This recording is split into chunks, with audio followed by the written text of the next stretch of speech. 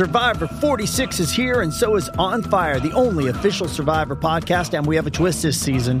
The winner of Survivor 45, Dee Valladares, will be joining us every week. We're going behind the scenes of the biggest moments, the how and the why things happen, and the strategy and analysis you can only get from someone like me, a Survivor winner.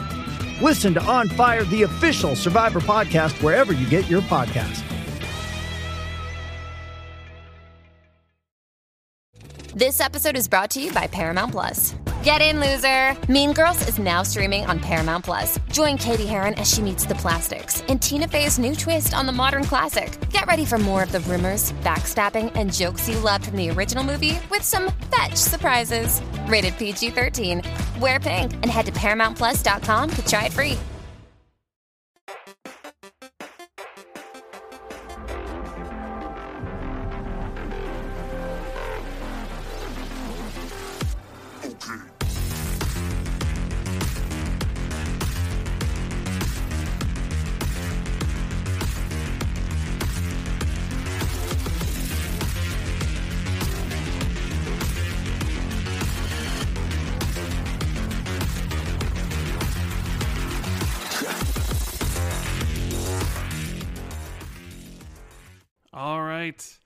We are live. What is going on, everybody?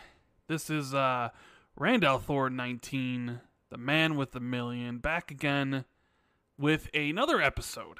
Brand new Friday edition of the Xbox 2 podcast. And as always, I am joined by Jez Corden, who got outscooped this week.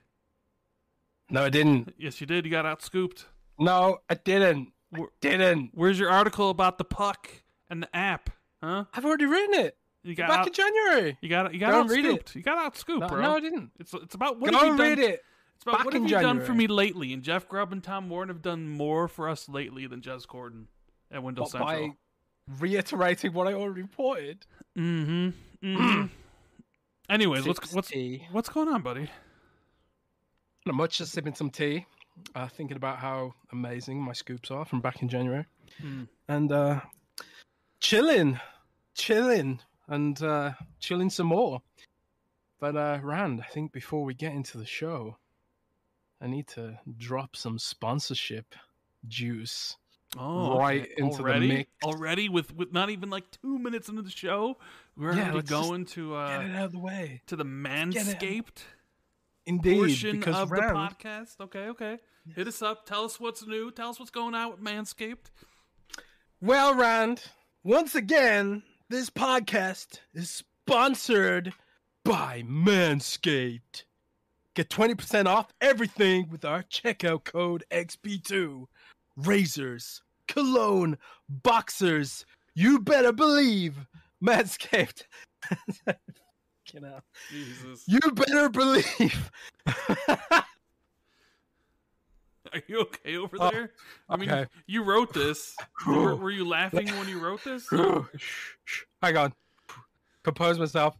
You better believe Manscaped has everything you need to meet your testicular needs. I fucked that up. All of this and more can be yours for 20% off with our checkout code XB2. That's right. XB and the number 2 gets you 20% off and free worldwide shipping. Head to manscaped.com after the show. And once again, to Manscaped for keeping our podcast smooth and sweet scented. You don't have to wait to the end of the show. I mean, you could open up another tab in Chrome or Firefox, browse the website. You know, if you bought something during the show, let us know in the chat. We'll shout you out, you know. Code XB2, you know. 20% off XB2 and Manscaped.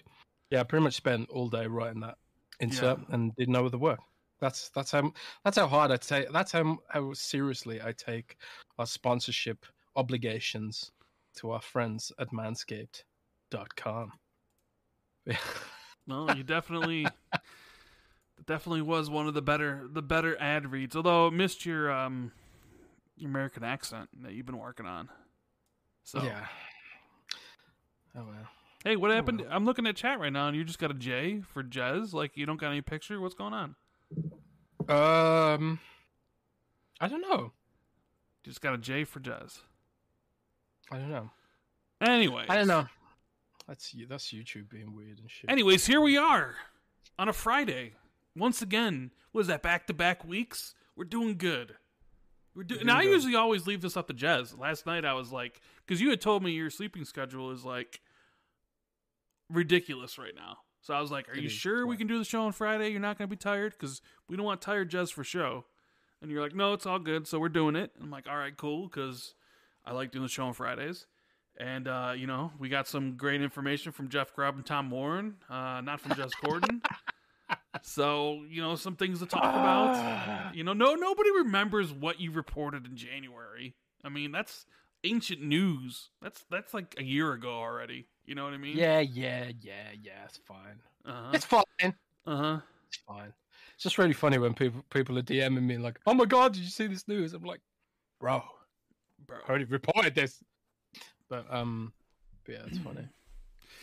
Yeah, there actually is some details that I didn't know, like the Samsung angle. That's interesting. Although I do have something to add to that Samsung angle. Well, we will talk about that. We'll talk about it in a bit. But there's some super chats I want to get to before we start the show. So if you're just coming into the podcast chat room, make sure you say hi in the chat. There are a lot of lovely people out there, like Pong Soul and Fuzzy Belvedere, Acid Flare, and all the great people normally hanging out there in the Xbox 2 chat, and we'll definitely strike up a conversation with you. I recently was on PM in the PM. It's a podcast that Pong Soul hosts on Mav's channel, which is kind of similar to how this is Xbox 2 hosted by Randall Thor on Randall Thor's channel, but it's Jez's podcast in the eyes of most people. Nah. And, I may have said something on Pong's podcast that... Randall Insider. No. Look, I didn't think anybody was listening. You know what I mean? I'll talk about that in a minute. But, yeah, it's just all of a sudden I started noticing I was being talked about again. People were writing articles about me and not you. And I almost threw up. I don't like it. I don't like it at all. I don't like it one bit. I really don't. But if you guys can do us a huge favor, make sure you hit the like button. It'd be great to have like 600 likes before the end of the show and well over 1,000. Once the show kind of does its thing after a week, we'd appreciate it. And please share this out. Let other people know the Xbox 2 podcast is indeed live on YouTube right now. And as always, Jez will get this up on the regular podcast apps because I know there's a lot of people that listen to us whenever they feel like it, on Spotify and Google Play and iTunes. And if you would do us a favor there, you could always leave a 5-star review or a 1-star review. Either way, tell the people what you think about the podcast that Jez and I put on. And that should be up probably sometime tomorrow. But first, we got Totally Not Retro saying clicks on watch to testicular needs and subscribes. Okay. DB Cooper says, I'll give you $2 to talk about Project Belfry. That's actually in the show notes, DB, because I saw Jez says he would expound upon more information he's learned about the game, so it's actually going to be a topic. So you will have more information about Project Belfry. And to be fair, do I know this information, Jez? Because I'm not sure if I do. I think I might, but I don't know. I don't know. We'll find out. We'll find out. Yes. We got Mad Mardigan saying free money. Thank you for your support, man. And Supernova in the chat saying, every time I listen to that intro, I imagine Rand wearing Cyclops sunglasses from X-Men. Hashtag Randclops. Randclops, indeed. We have another super chat from Flame. He says it's a rainy day. I'm eating Chinese food and listening to the very good boys of the Xbox 2. Ooh. Couldn't think of a better way to start my weekend. And Infurious One saying last generation Xbox One has superior implementation of VRR than PS5. Now that's pathetic and embarrassing. Yeah, I did see Digital Foundry's breakdown of PS5's VRR is not necessarily the greatest, but it's a welcome addition to the PS5, I suppose. But I guess not as good as Xboxes, but Jez, can I talk a little bit about here for a second about what happened this morning? Sure. So, If you want. because it's weird. It's weird, but it's also sort of kind of endearing in a way. Because now I know that's one way of putting it. Now I know who cares about me, right? Ah. So I woke up at about I normally wake up on like every 2 to 3 hours or whatever when sleeping, and I wake up, I look at my phone, and I have like 5 missed calls. And I'm like, what's going on? So I look at the missed calls. I got a missed call from Cold Eastwood. Got a missed call from Luca, the Ashen one. I get a missed call from like Tim Dog. And I'm like, what's going on? And then I look at my DMs on Twitter. And there's DMs from Gaz. There's DM from D-Batch. There's DM from Jez. There's all these DMs. And I'm like, did I miss something? Because normally, like, my first thought was Xbox bought somebody, and people are calling me or like telling me to wake up because Xbox bought Warner Brothers or bought Square Enix or something. Like, it basically happened when they bought Activision. Like, I woke up and suddenly I had like 3 missed phone calls, and Lord Cognito's blowing up my phone trying to tell me all the news, right? The Geeky Nerd says, how do people sleep through call? I wish I could. I might, when I go to bed, well, technically every time I have my phone, I have it silent. So it just like vibrates, but I sleep through that. I never actually, I don't know about you, Jez, but with my phone, I always have it on silent. Yeah, my phone's always on silent. It's always on silent. So it never rings, and that's just the way I like it. So I'm like, okay, what's going on? And I see Tim left me a message, and I press play, and it's like, hey, Rand, just worried about you. Heard someone said that you died, so I'm just checking in. I'm like, what? What? Like, excuse me? I'm like, okay, so I DM Jez back, and then Jez was like, yeah, someone came to me and said he heard a rumor that you died. And I'm like, what is going on? So I call back Tim, and Tim gives, Tim calls me. He said, yeah, someone was basically spreading a rumor apparently about me that I had died.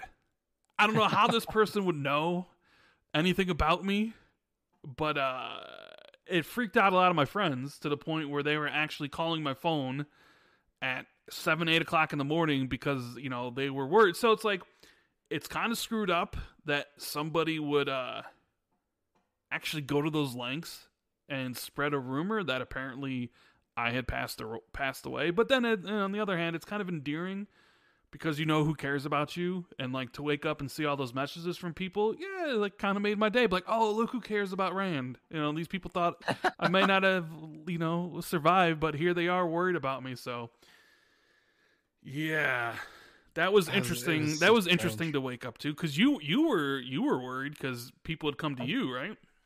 Yeah, a bunch of people. Well, a couple of people came to me. Luca was kind enough to drop you a line for me, because if I called you off my phone, it would have cost me a load of money. So yeah. Luke was doing it, and I also messaged Zulka as well, because I know how tight you are with Zulka. So and he's in chat right now. Thank goodness. But unfortunately, Rand is still alive. We don't talk to Zulka that much because he didn't like the Batman. So. Oh yeah, that's true. Yeah. What's that about? I don't know. Zulka just doesn't appreciate good movies. That's kind of what I've come to realize. But anyways, yes. So that was my morning today. So, unfortunately, to the person who started spreading, I didn't die. I'll die one day, but hopefully that's far in the future. But it was definitely interesting because I'm not sure I've ever been a part of rumors and leaks. We talk about rumors and speculation and leaks on the show, but I've never been part of a rumor. So this is kind of weird. So Flame says, "Wait, so Rand, are you dead or not? I'm lost." Well, this is a pre-recording, so yes, I've died, and I've recorded my portion of this podcast pre-recorded. So the Jez's part is live. So Jez is actually talking to a pre-recorded Rand, and I'm interviewing Jez from the past, if that makes sense. So, anyways, thought it'd be interesting to talk about because I don't know if anybody's ever had that situation happen, but yeah, I don't know, but it was very nice to see all my friends care. So that's the one thing I'll take away from all that. Now, with that said, I didn't bring back a segment we haven't talked about in a bit since the Elden Ring days. What we've been playing, because I actually played a couple games this week, Jez, for a change. Getting back into gaming a little bit. Damn. You know what I mean? Haven't actually playing games? That's wild. Haven't read a book in I'm not feeling the book right now, so I'm not sometimes it's based around my moods. But I played some games today. One of them, which is a game that is currently on screen for your viewing pleasure, is Trek to Yomi, which just released day one in Game Pass.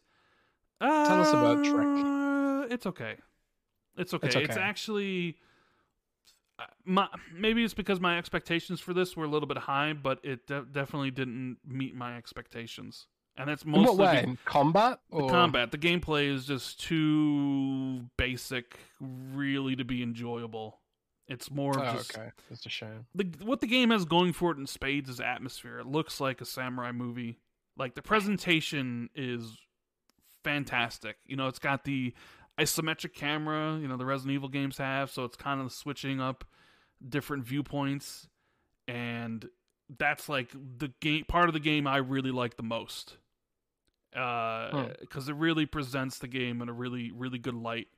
Story's okay. Nothing really to talk home about, but the combat is just... I was watching... When we watched those videos, and I was like, okay... I was kind of like, man, hopefully it's like Sifu combat. That'd be really cool, but it's really just... Hey, press X to attack, and you can press up an X or down an X to do a different attack, and Y for a heavy, and that's really it. And you can press A to reposition yourself to turn behind you, and that's really it. There really isn't much to the combat. You press left bumper to block. Or anything? Well, there is left bumper to block, left bumper when you time it to when their blade glistens to parry, but it's not satisfying in the least. Killing people and parrying people is not satisfying. And I could see it being a little bit difficult for people because you only have 5. You start out with 5 health bars, and you get hit once, you'll take 1 away. And I think if you get hit by a heavy attack, it takes 2 away. And it only saves at shrines. So you'll come up to these shrines after usually almost every kind of hard encounter with enemies, and it'll give you back all your health, and then that's where the save point is. So, yeah, just I don't know. I really like the aesthetic of the game. I like the atmosphere of the game. I like how it looks, but the gameplay to me just kind of just drags it down from being something that would be great to something that is just kind of it's okay. It's 3-hour, venture you could go on, but don't expect much from it. Very much a sort of indie kind of game. Yeah. I guess.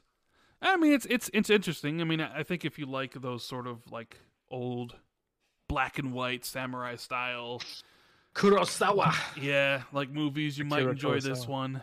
I just wish the gameplay was a little bit better. There's also a part here where sometimes where the camera, since it's constantly switching, giving you different viewpoints. There's this part where I was on the bridge and the camera was pulled back far enough where I really couldn't see the enemy's attacks. And I think I died 15 times in a row. I think I literally died 15 times in a row because I couldn't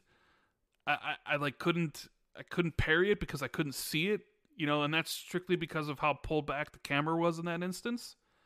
That would frustrate me. Yeah, but I mean, it's one of those things where it's like, okay, you just brute force it and you get lucky and you move on. But I could see some people having a difficulty with the game. There is enough like, hey, here's an easy setting, here's normal, here's hard, where you could put it on easy and probably blaze through the game. I'm playing it on normal. I haven't really found it too difficult.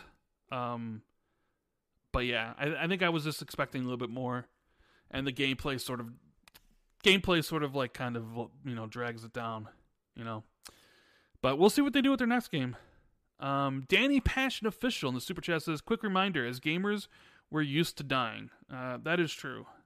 That is definitely true. That is true. And Mad Mardigan says, surely you're starting to watch the Halo TV series soon. I'm really liking it. Actually, no, I haven't, because I don't watch any TV show until it's finished. Man, I've heard such a wild range of opinions about the TV show. Some people are like, just like, meh. Some people love it. Other people really hate it. Like the way they've sort of altered Master Chief's personality from the games.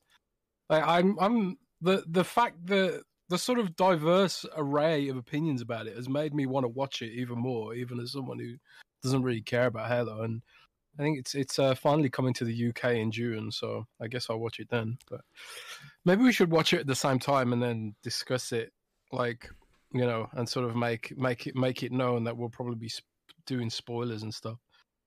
Yeah. I mean, I could do a spoiler cast on it or something. It's on episode 7, so there's 3 episodes left. I was going to plan on watching it as soon as all 10 episodes were done, because I am over watching shows week to week. I just can't do it. I'm sorry. Like, I made an exception to Wheel of Time, and that's probably the only show I'll ever make an exception to, simply because of how much that show means to me. But I will, or that at least the source material means to me, but I will not. Everything else is like, I need to wait. Like, you know, Moon Knight just finished. I'll probably end up watching Moon Knight at some point, but I'm not one of those people that will watch stuff week to week. I think that I thought we got out of that whole habit when Netflix started the whole binge thing. Like, I don't know. I'm just done with that. You know, I think Netflix will ditch that. They probably will. Oh, so people are saying it's 9 episodes. Okay. Because it keeps people subscribed for longer if they have to wait a week. But I suppose you're waiting for the new Kardashian show on Disney Plus to be finished before you watch that too, right? Yeah. Well, currently I am watching the last episodes of Ozark on Netflix. Mm. They got 3 episodes left, so very interested in seeing how it closes out. As Ozark is an absolutely amazing show. I just don't watch TV really. I just get bored, man. I get bored so quickly and so easily. If it's not like absolutely sort of hyper constantly feeding me new stuff, if there's like anything that's even vaguely slow about it, I'll just stop watching it. The last TV show I really enjoyed was Squid Game, because it was kind of relentless with its stuff. It was never slow, Squid Game, I thought. And I just find it hard to watch anything. Like, I tried watching Game of Thrones, and I was just like, man, this is so slow. And like, yeah, when it was like exciting, it reached really high in those peaks, but man, it just got so damn slow at times, because I just got no attention span. No attention span whatsoever. Yeah, I know. You're always just playing World of Warcraft. Like, our DMs were basically you just talking about Warcraft and like, oh, I got all this stuff in Warcraft, and I'm just like, I don't care about war. I don't care about any of this shit. Leave me alone. I don't. Who cares? They already said it's not coming to Xbox. I saw someone's article about that. It's like, whatever. It on Xbox. I don't care. You know, fine. Leave it on PC, where it belongs, with all the weirdos like Jez. Man. I play Overwatch too. I've basically only played Blizzard games the last like few weeks. I've been playing Overwatch, been playing Hearthstone. I got really into Hearthstone, man. Like, I never thought I'd get into a mobile game. But like every night before I go to bed, I jump on Hearthstone and I smash out a couple of games. You know, grinding my battle pass, getting my cards, opening my packs. You know, I love that shit. Hearthstone, baby, and it's going to be Microsoft, one of Microsoft's biggest games if they land this deal. Oh man, how weird is this? Hearthstone being one of Microsoft's biggest games. Yeah, well, although Solitaire is one of their biggest games already, so it's not like they're any stranger to card games, I guess. Oh man, but I also played another game to completion this week, Jez, and it completely surprised me in every way because I didn't know what to expect. And that was the Stanley Parable Ultra Deluxe. That's the game you told me to play. That was the game I was trying to get you to play. I was begging you to play it because I wanted to get your opinion on it, but you made up some lie about how you gave it away during our chat last week. No, it wasn't a lie. You made up. I some swear lie. down. Nah. So someone in chat must have noticed that I gave away a code last week. You did give away a Bug Snacks code, but now you're saying it's a Stanley that was Parable ages code? ago. I don't know. That was last week. That's when it came out. Bug Snacks came out last week. Maybe I used the code then. I don't know. The code is gone. Mm-hmm. Okay, I had a code for it and it's gone. I think I gave it away, but now I can't play it. Sorry, Rand. So do you know anything about the Stanley Parable? I know it's about a guy called Stanley, and it's a parable. Mm. That's it.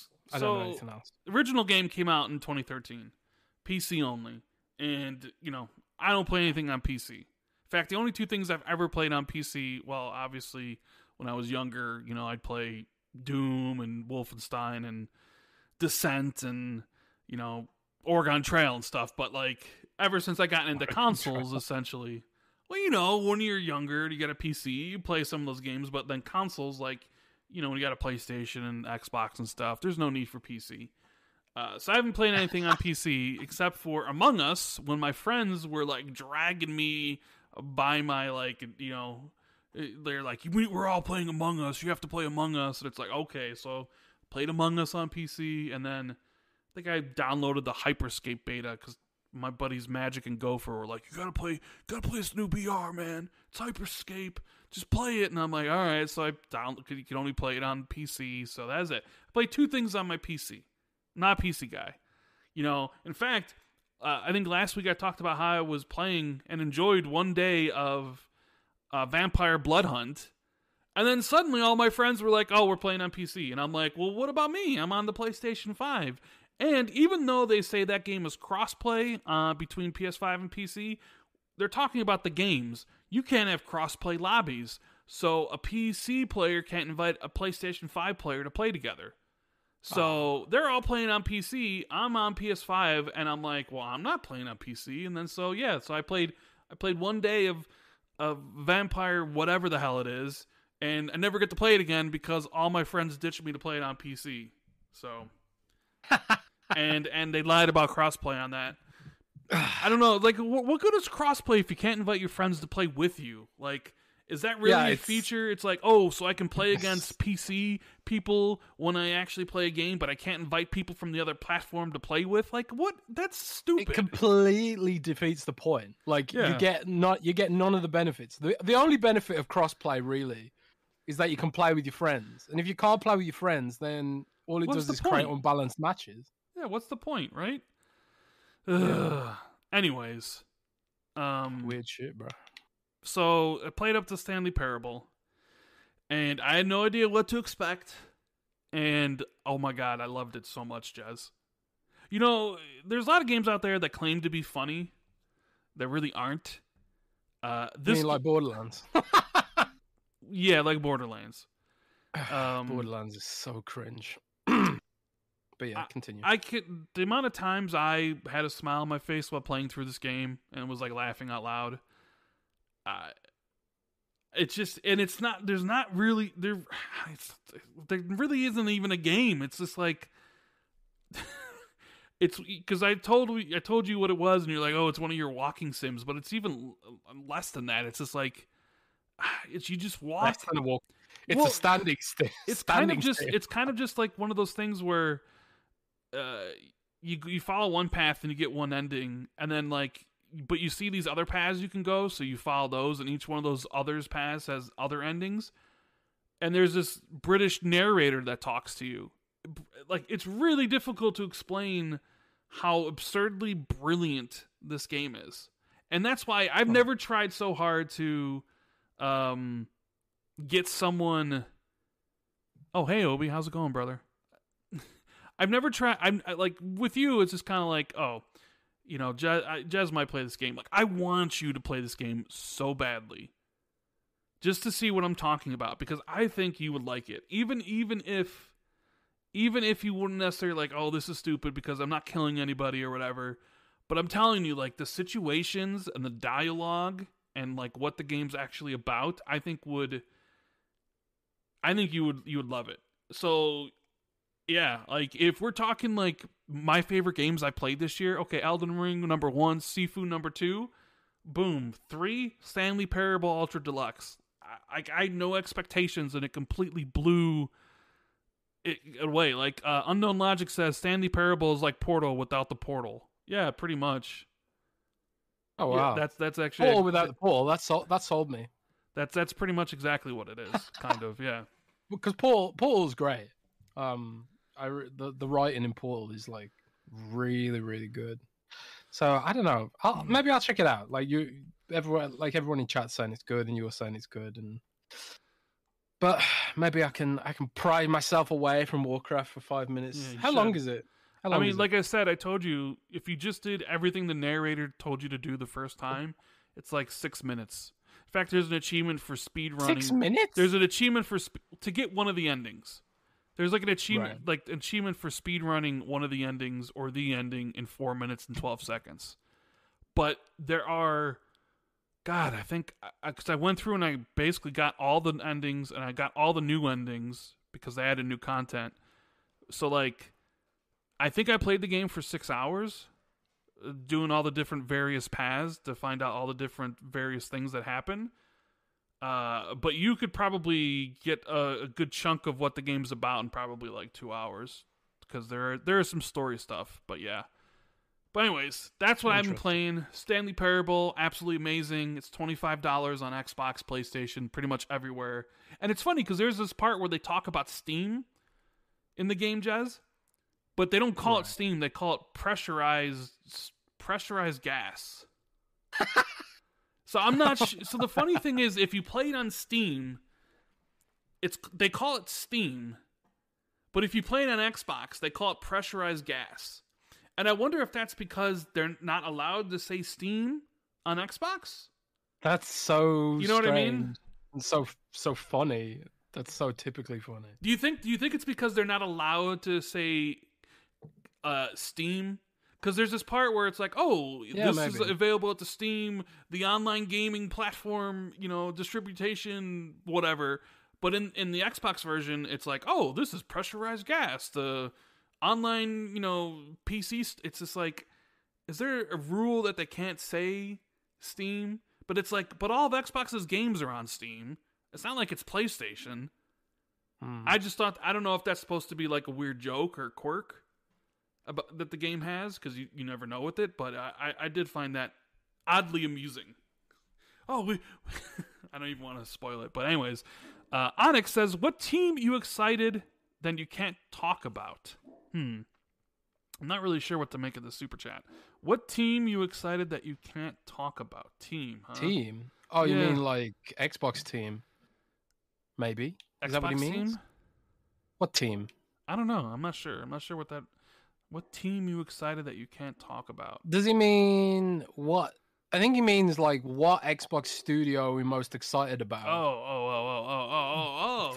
For stuff that we know about that maybe isn't public.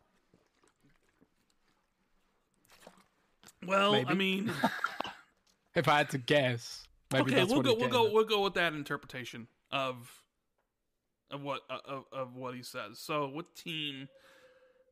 I'm just gonna go with the game I'm looking forward to the most, and that's Hellblade 2 from Ninja Theory. That's the game from Xbox Studio that I just cannot wait to learn more about. As for like something you can't talk about or what I know you can't talk about, I love IO Interactive, Project Dragon, but I don't know if that game's going to be up my alley, unfortunately. Yeah. Maybe. I don't know. What about you? You're the one who knows all this stuff. I mean, it does seem... Well, I know what it is. It's Blizzard's survival game. That's probably what it is. Yeah, maybe. I mean, I've actually talked about this yet. I don't know. Have you? I don't know. Maybe I shouldn't talk about it. But that answers the question, really. I am, even though it's not really Microsoft's game yet, I think I kind of teased it on Twitter before. I said that I'm like excited for future of Blizzard and things they're doing. And I have learned a few things about Blizzard's survival game that they announced it, but they didn't really share any details or anything like that. I know the project name now, and I know some of the details about the game and how it plays, and that has since become one of my most anticipated games. Like, it sounds really, really interesting, and it sounds like quite up my alley. I'm a big fan of Minecraft, and I really like Grounded, and I like those kind of games. You know, I'd play Valheim if it was on Xbox. But you know, I generally don't PC game. I literally use my PC for World of Warcraft, and that's it. If Valheim was on Xbox, I'd probably play that too. But yeah, Blizzard's team that's working on the survival game. That's what I'm really interested in at the moment. But yeah, there's a lot of stuff. Stoic's game is quite interesting, and I think I teased that on Twitter. You mentioned that we'd probably talk about it a little bit in a while. Well, go ahead. Why don't you? Well, let me get a couple of these. Let me just get a couple of these super chats, so then you can drop this info about Project Stoic from Belfry. Or is it Project Belfry? What's Project Stoic? Nothing. Oh, is Stoic is the one making the game, right? Stoic's making. Okay, yeah. These words and these projects, they just confuse me because there's just so many of them. There is a lot of them. Dylan says people don't hate it because of Master Chief. Yeah, he takes his helmet off too much in this stupid Quan arc that is forced by woke feminists. So I have no idea because I haven't watched the show. Silly Mikey with a very, very generous super chat. Thank you. He goes, I want to give you this because you're the best podcast out there and you deserve it. Keep it up. Well, thank you very much, Silly Mikey. It was greatly appreciated. Thank you for tuning in and checking out the show. Jacqueline, my buddy, says, gents, what in your opinion is the checkmate move Xbox could make that would clinch not only this gen, but gens to come? Dropping the paywall. Ooh. Dropping that paywall. That's like the simple narratives work really well in marketing. And if you combine a simple narrative with high value, you basically have like a load of free marketing. And that's what Sony did in 2013 when they did that little video of how to share games on PlayStation. They created this very, very simple narrative that everyone could understand. And it was basically like, this is the console where there'll still be a used games market. Even though Xbox was going to still allow used games, they made it all confusing. And Sony cut through all that with a very simple narrative, and it worked really, really well. And, you know, the marketing was obviously there. Now, if Microsoft did something similar, but it was just like, now you can play on Xbox without having to pay for Xbox Live Gold, and this is something that, you know, me and Rand both have thought for a while that something that Microsoft might look at doing. You know, that would really, really give Microsoft a very powerful, high-value differentiator where people could be like, oh, well, this saves me money, and also it's very, very pro-consumer, and also it's like, can Sony actually compete with this? You know, so I think that's one way Microsoft can totally change the game, and that's something that I think they will look at doing eventually once it makes sense from a cash flow perspective. Because if they dropped it right now, they'd just be losing a load of cash flow for no reason against the competition. But I think there is a point in the future where Xbox Game Pass is big enough to offset what they would potentially lose.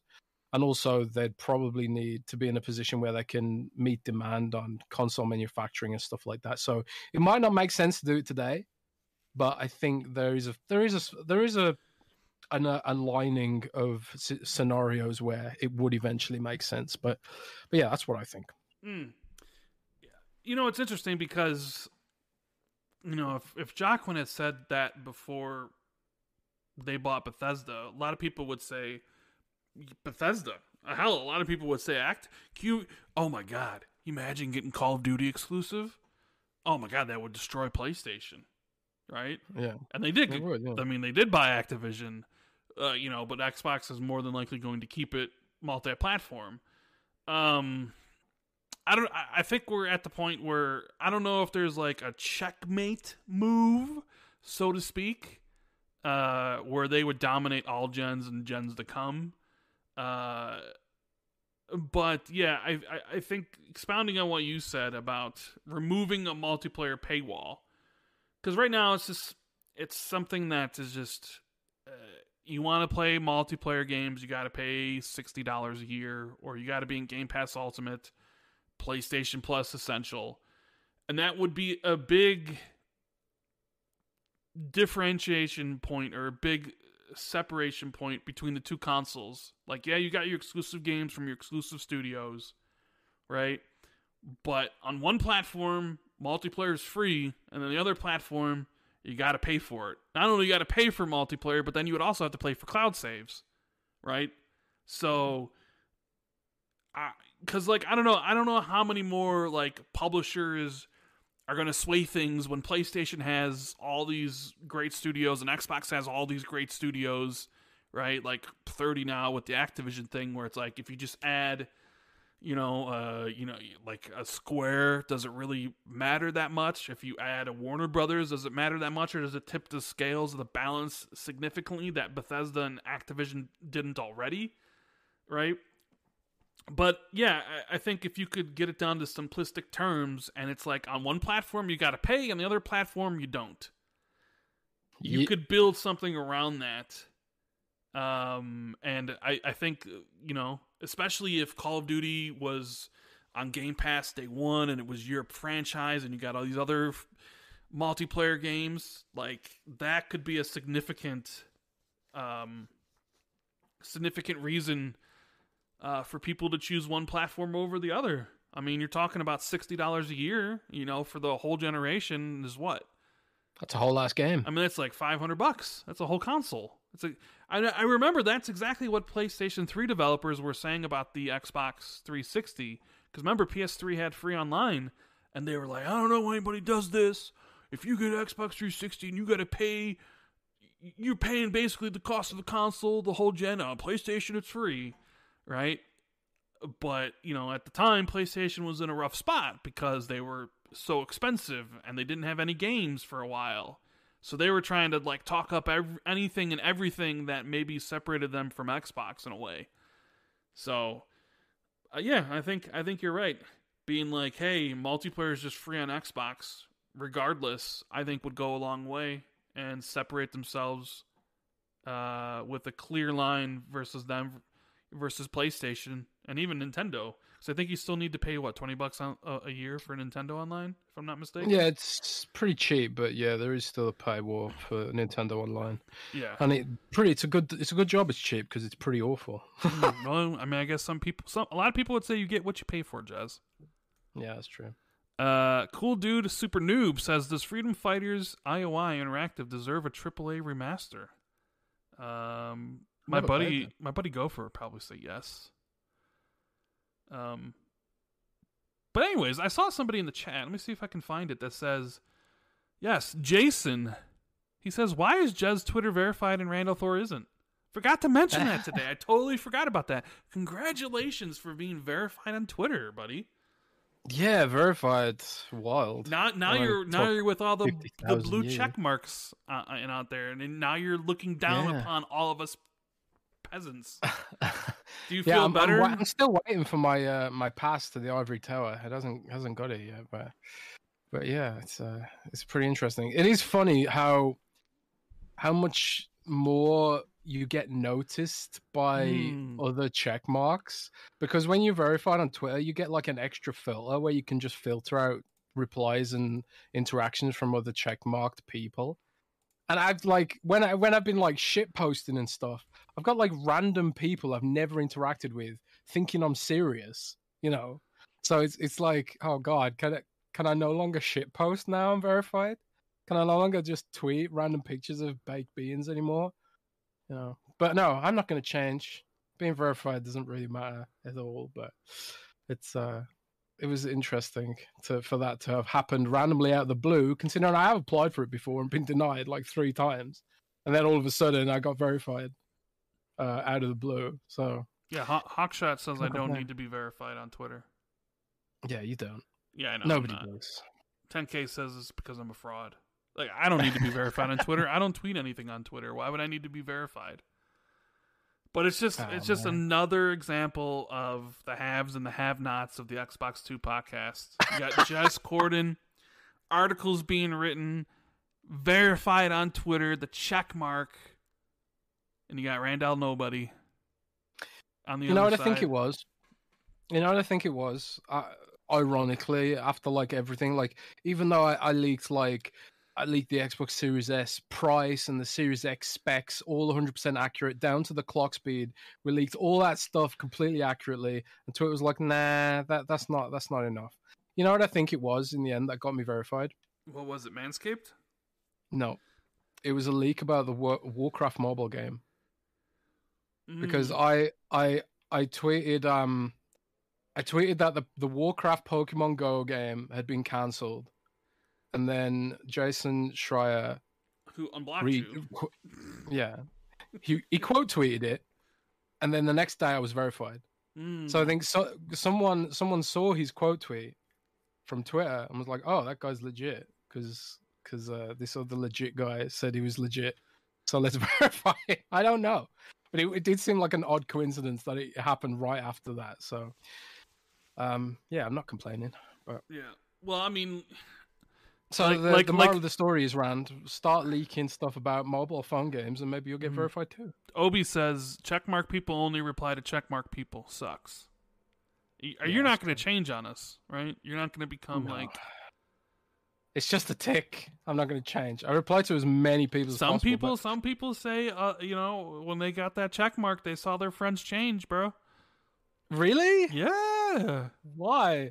They think they're special and their shit don't It's so stink. dumb. And not only that, Elon Musk's going to get rid of it anyway. Probably. In a few months. Or he's going to let anybody become verified by paying, $10 or something. Yeah. Right?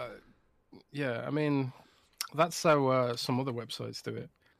That's sort of like you pay a little fee, and it like prove that you're a human being. Because like nobody who's trolling would pay $10 to troll or whatever, or $5.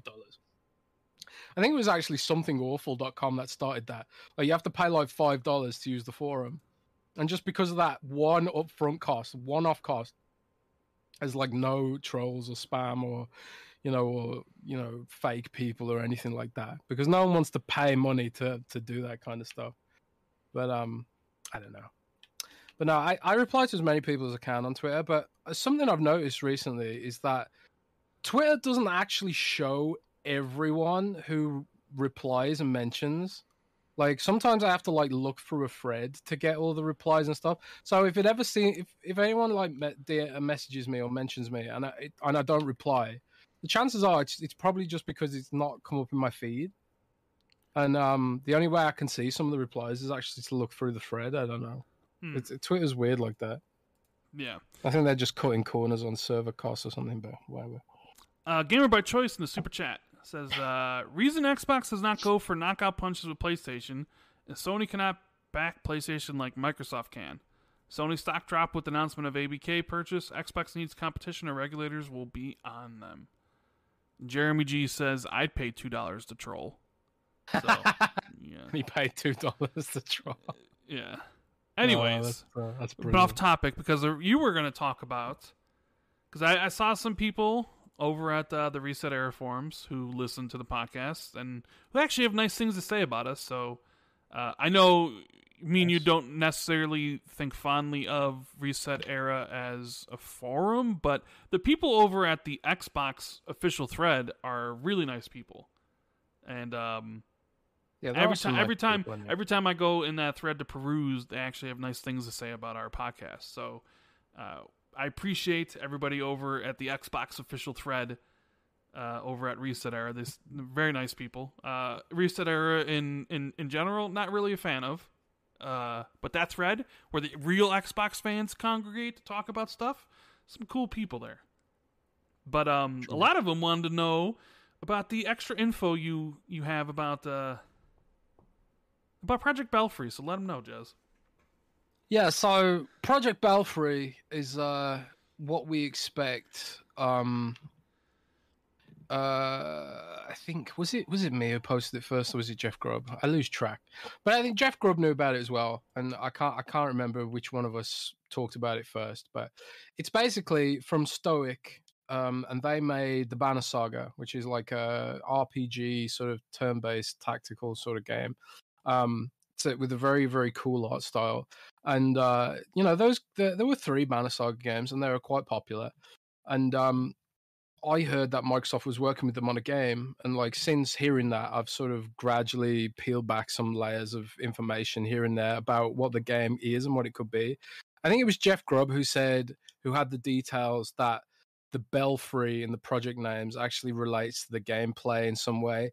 Like you have like a base that's like a Belfry tower, and you can grow it and stuff like that. Well, I've recently found out that, like, because I was expecting, because given the size of Banner Saga, it's an indie game. They're an indie studio, a relatively small team. It's not like the biggest studio in the world.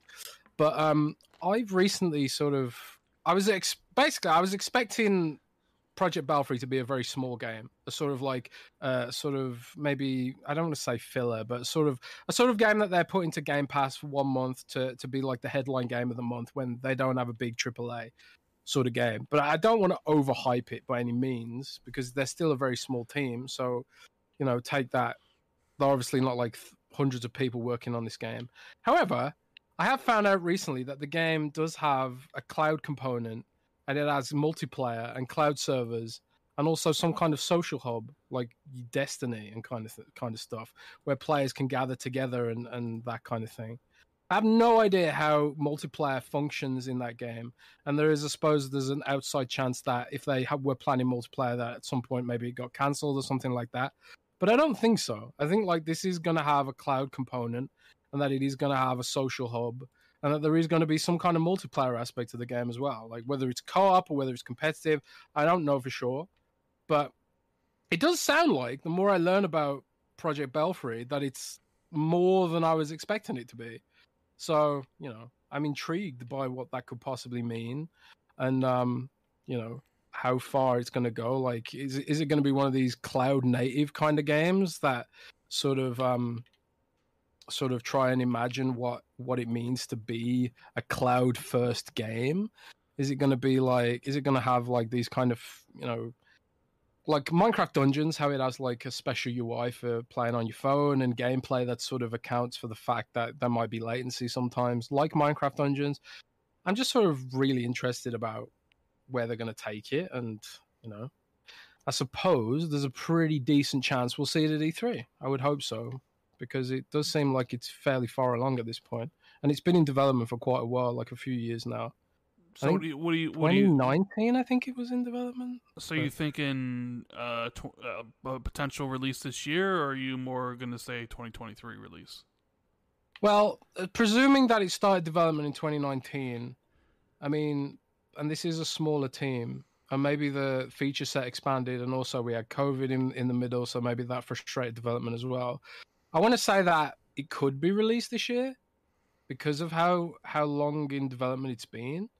But at the same time, you can never be certain, because you don't know exactly how quick development's been going on, and there's COVID, and you don't know like how many sort of features they're going to be trying to put into the game, or how big the game is.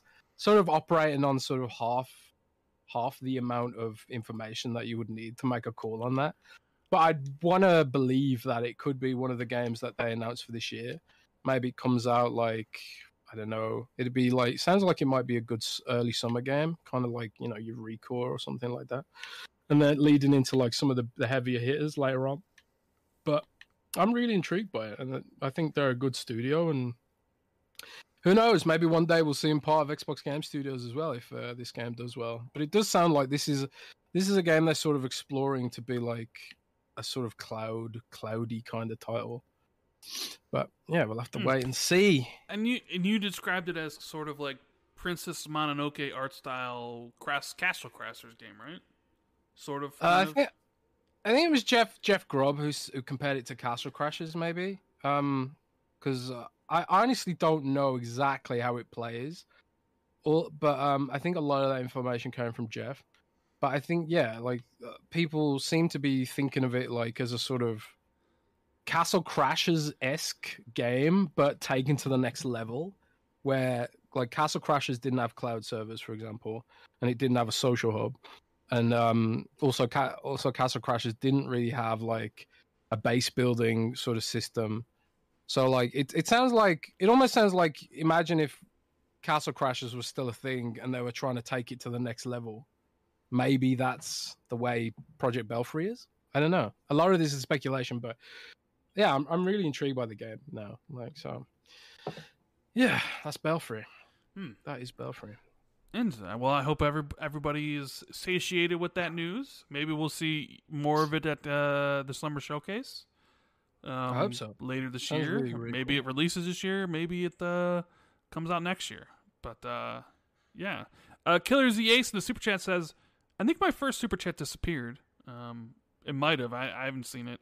What do you guys think of Halo Infinite Season 2? It still feels bare bones. Where is Firefight? 343 screwed up.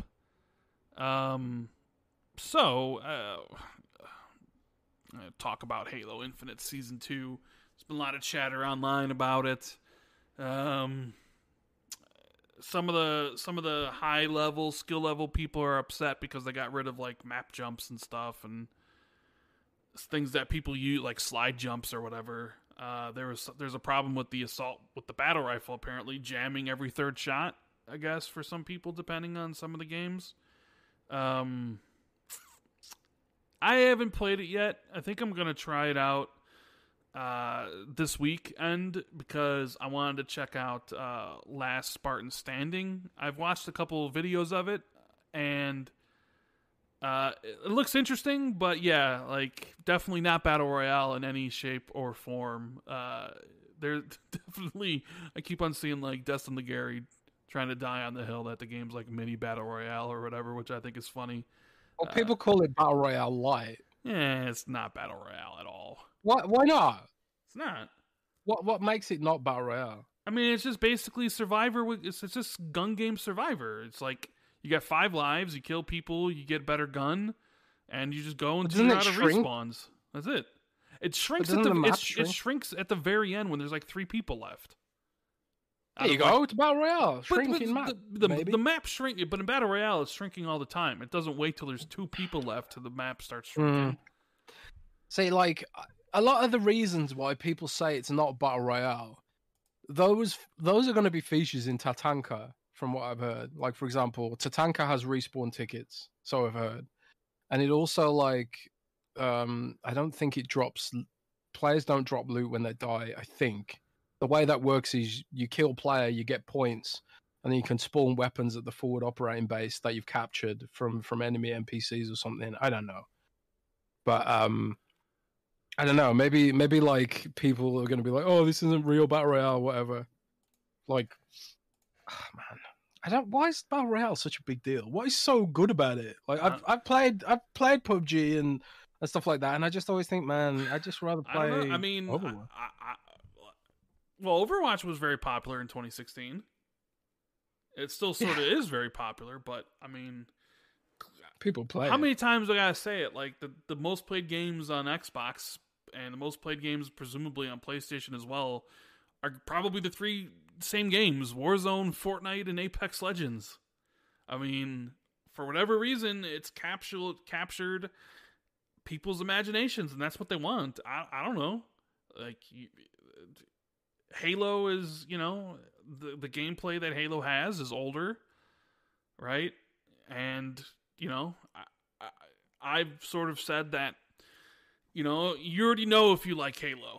I mean, Halo and how it plays isn't like a new concept. It's been around since 2001.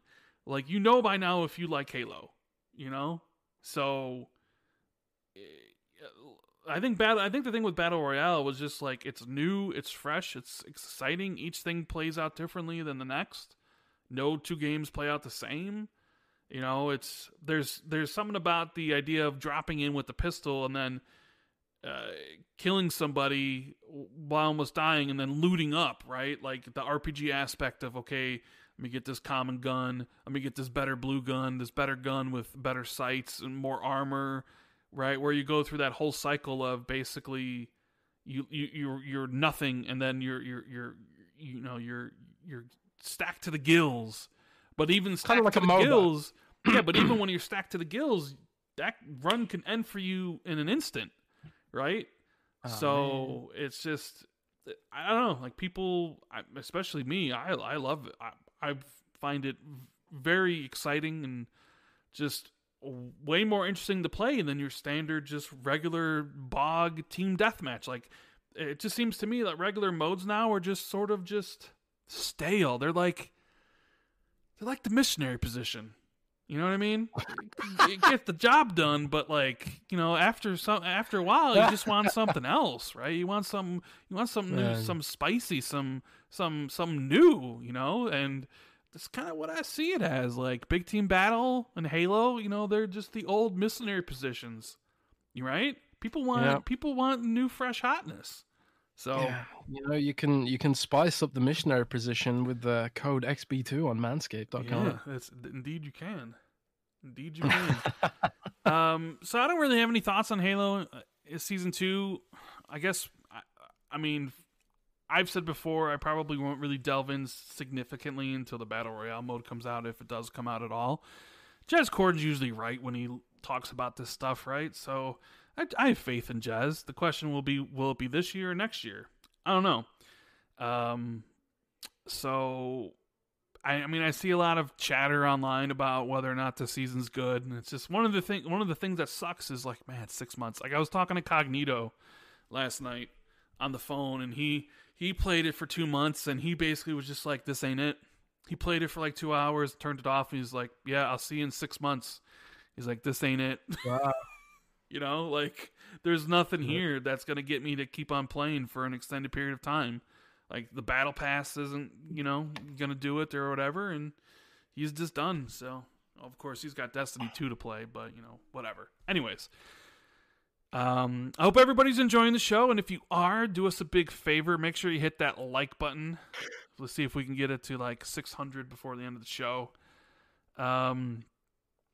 Jacqueline in the super chat again says, "Gentlemen, is the passing on Crystal and Eidos indicative of the lack of purchases Xbox will make in regards to the recent WB rumors?" So do you want to talk about this? You might as well, right? Someone brought it up in chat. Let's talk about it. You know, I kind of want to look at chat and see what people say about the missionary. There's some people laughing about it. So yeah. That's a good one. So what sex position is Battle Royale then? Who knows? Whatever's exciting to some people. Maybe chat can let us know. Well, Nistra in the super chat says, since we're talking about Halo, he says, any more news on Tatanka? And that's to you, Jez. So do you have any more news on it? Nothing new. If you want Tatanka information, is it Serasia8 on Twitter? Seems to be pretty clued in about what the game's going to be. In fact, a lot of my information came from him, to be perfectly honest.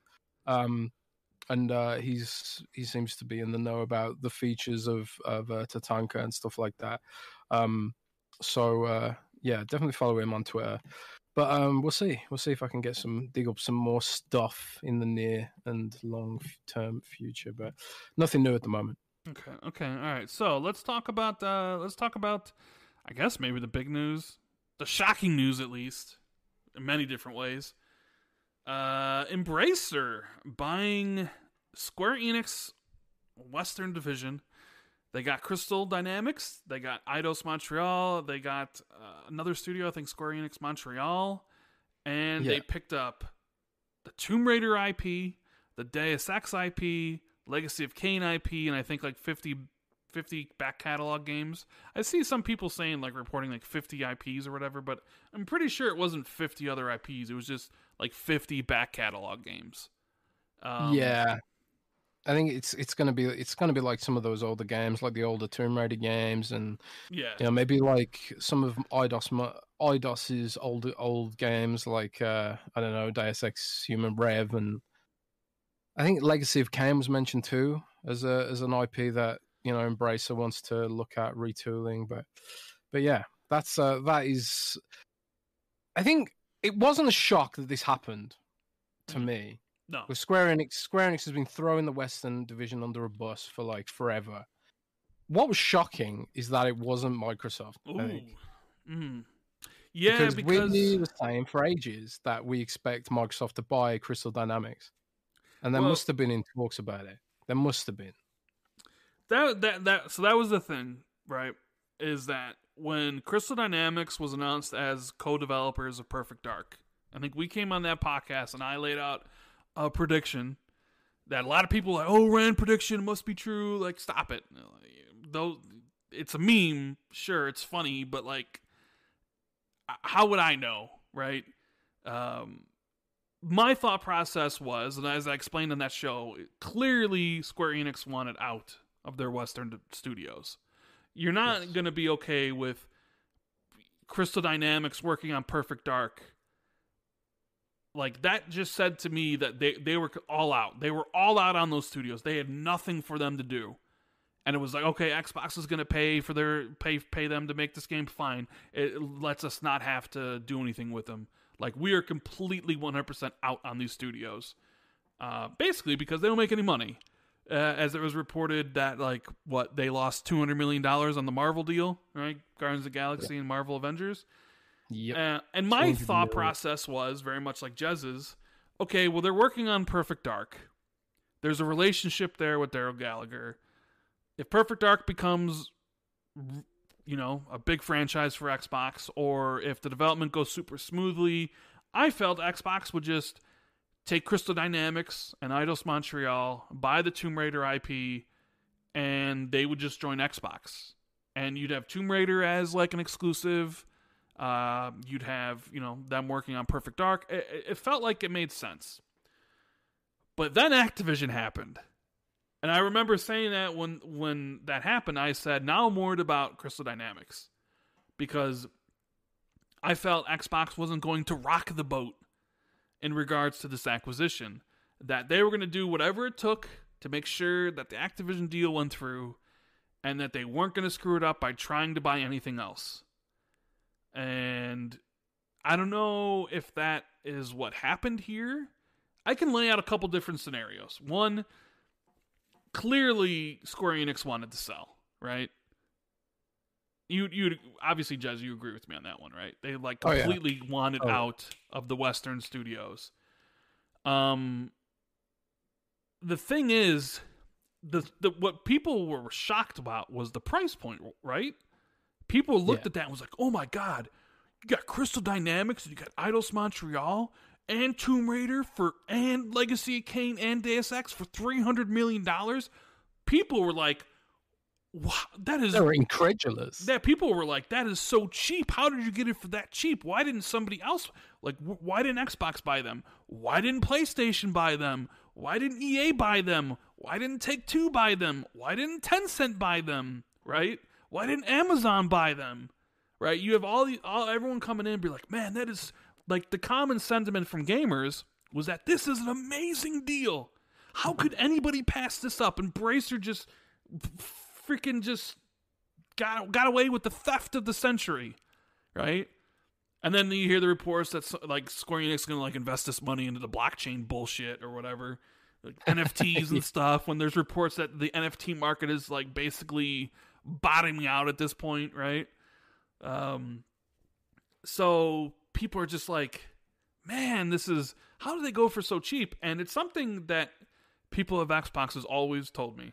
high ups at Xbox when I talk to them about the business, quote unquote.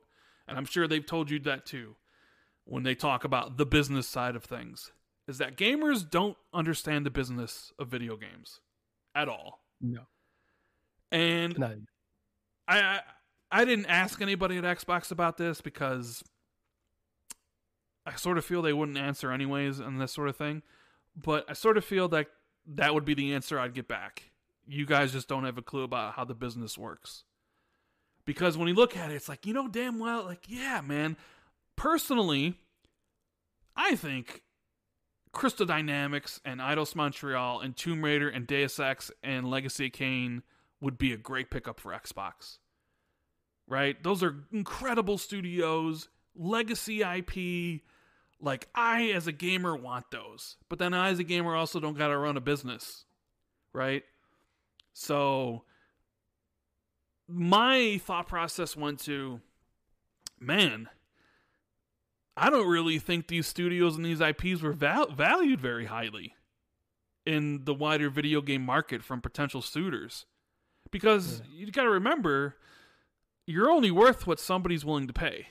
Or something's only worth what somebody else is willing to pay you, right? So everybody's saying, this is so cheap and they got a deal. It's like, Square Enix was okay with selling these things for $300 million. You would think if there was any significant interest in these things, it would have gone for much more. And the fact that it didn't speaks to how valued these studios and these IPs were, which I think it means they weren't. You know, I don't think PlayStation was interested. And I don't even know if Xbox was interested. Either because that they didn't want to do anything to screw up the Activision deal, or because those studios don't make any money. It came out in their financial report during all this that, like, I think it was like Crystal Dynamics and Eidos Montreal made like $8 million in operating income last year. That probably doesn't even meet the costs of what it actually costs to keep those studios afloat. So yeah, they're barely breaking even. I think it was like Crystal Dynamics has an operating income margin of like 13%, and Eidos was like 5% or something. So like these are studios that are barely breaking even on the amount of staff they have.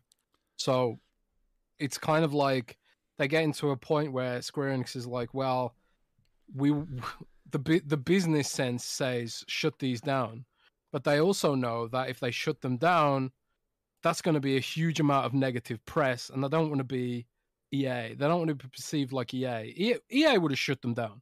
I'm pretty sure EA would have visceraled them, shut them down, whatever, be done with it. But Square Enix didn't want that.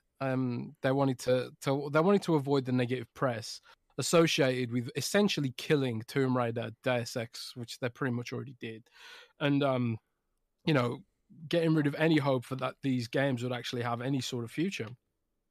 So they did the next best thing, which was sell it in a fire sale.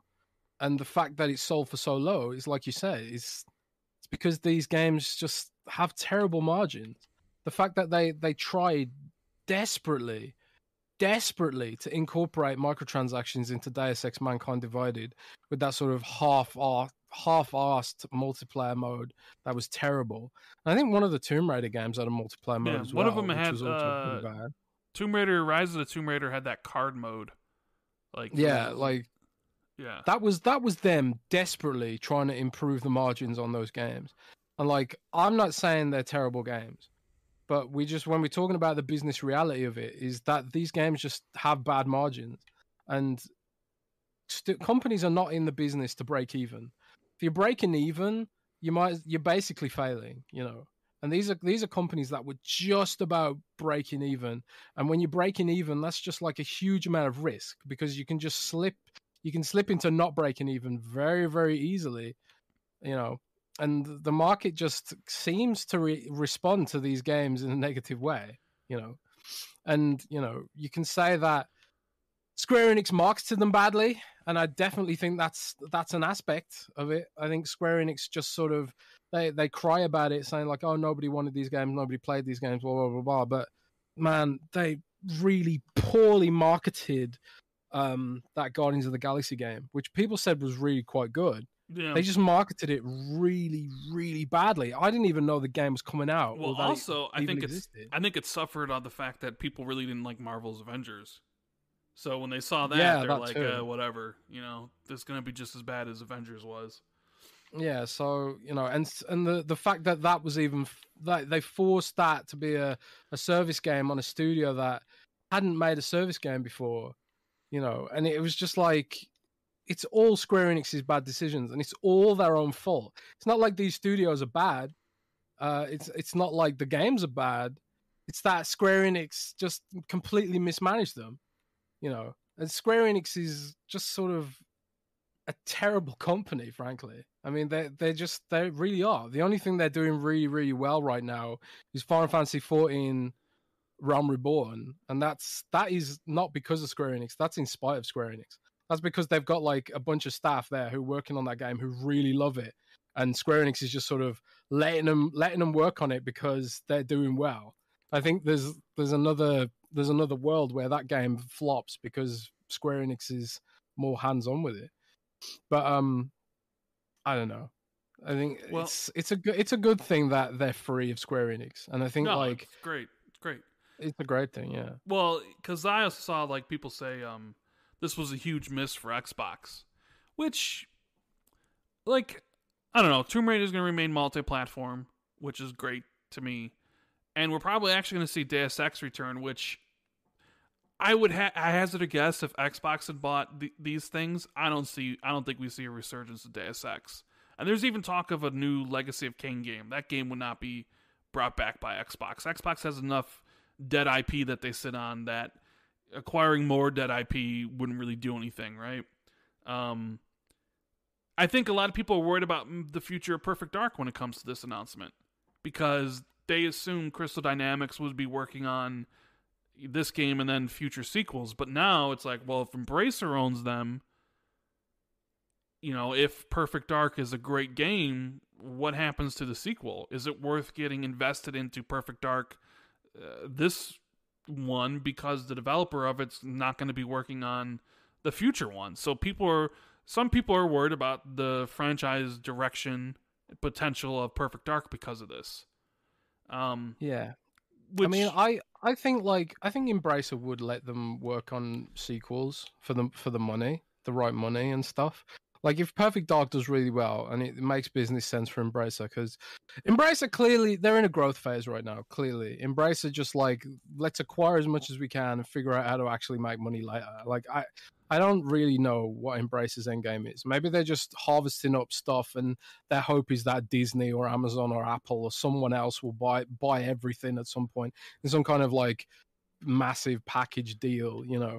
I don't know what their business end game is. Like, do they actually just love gaming and they wanna revive all these dead IPs and stuff and make them great again? I somehow doubt it. I somehow doubt that the Embracer's doing this out of the goodness and kindness of their heart. But that being said, it's sort of like right now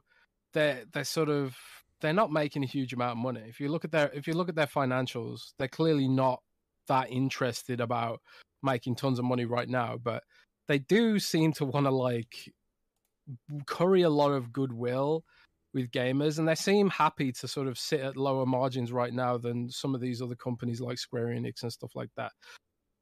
But, we don't know for sure what their plans are long term, like what games, how much they are going to invest in these games. Like, are these games just going to sit as AA sort of games? And I don't know. It's really strange because no company's ever really done this. They bought like so much stuff. They bought like Darksiders, and they own Metro, and a lot of these games are like great and beloved and stuff. But they're all games that just they would have been popular in the 360 era. They're not like super high margin games with microtransactions and stuff like that. They're sort of almost, they're going against the typical sort of, the typical sort of thinking of what a game company should be right now.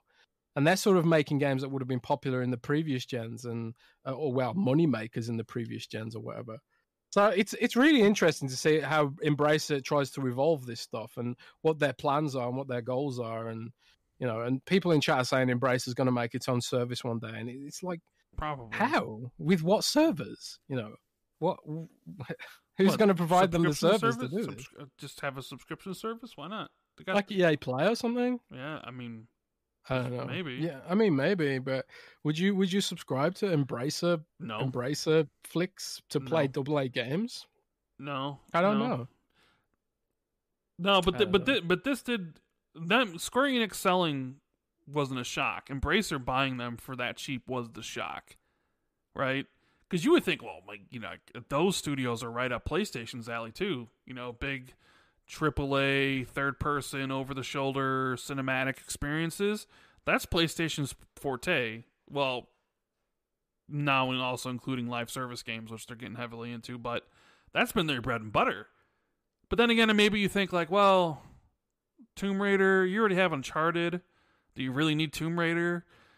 So it's kind of like... But then, like, rumors started circulating. I saw Greg Miller say today that big rumor he was talking about a couple weeks ago was that,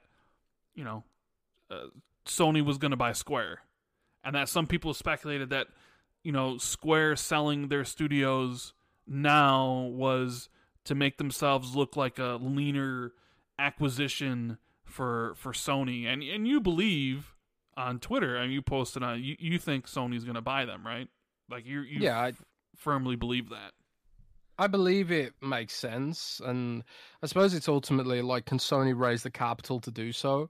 But I think it's almost a foregone conclusion at this point. I think Sony and Square Enix are probably going to link up.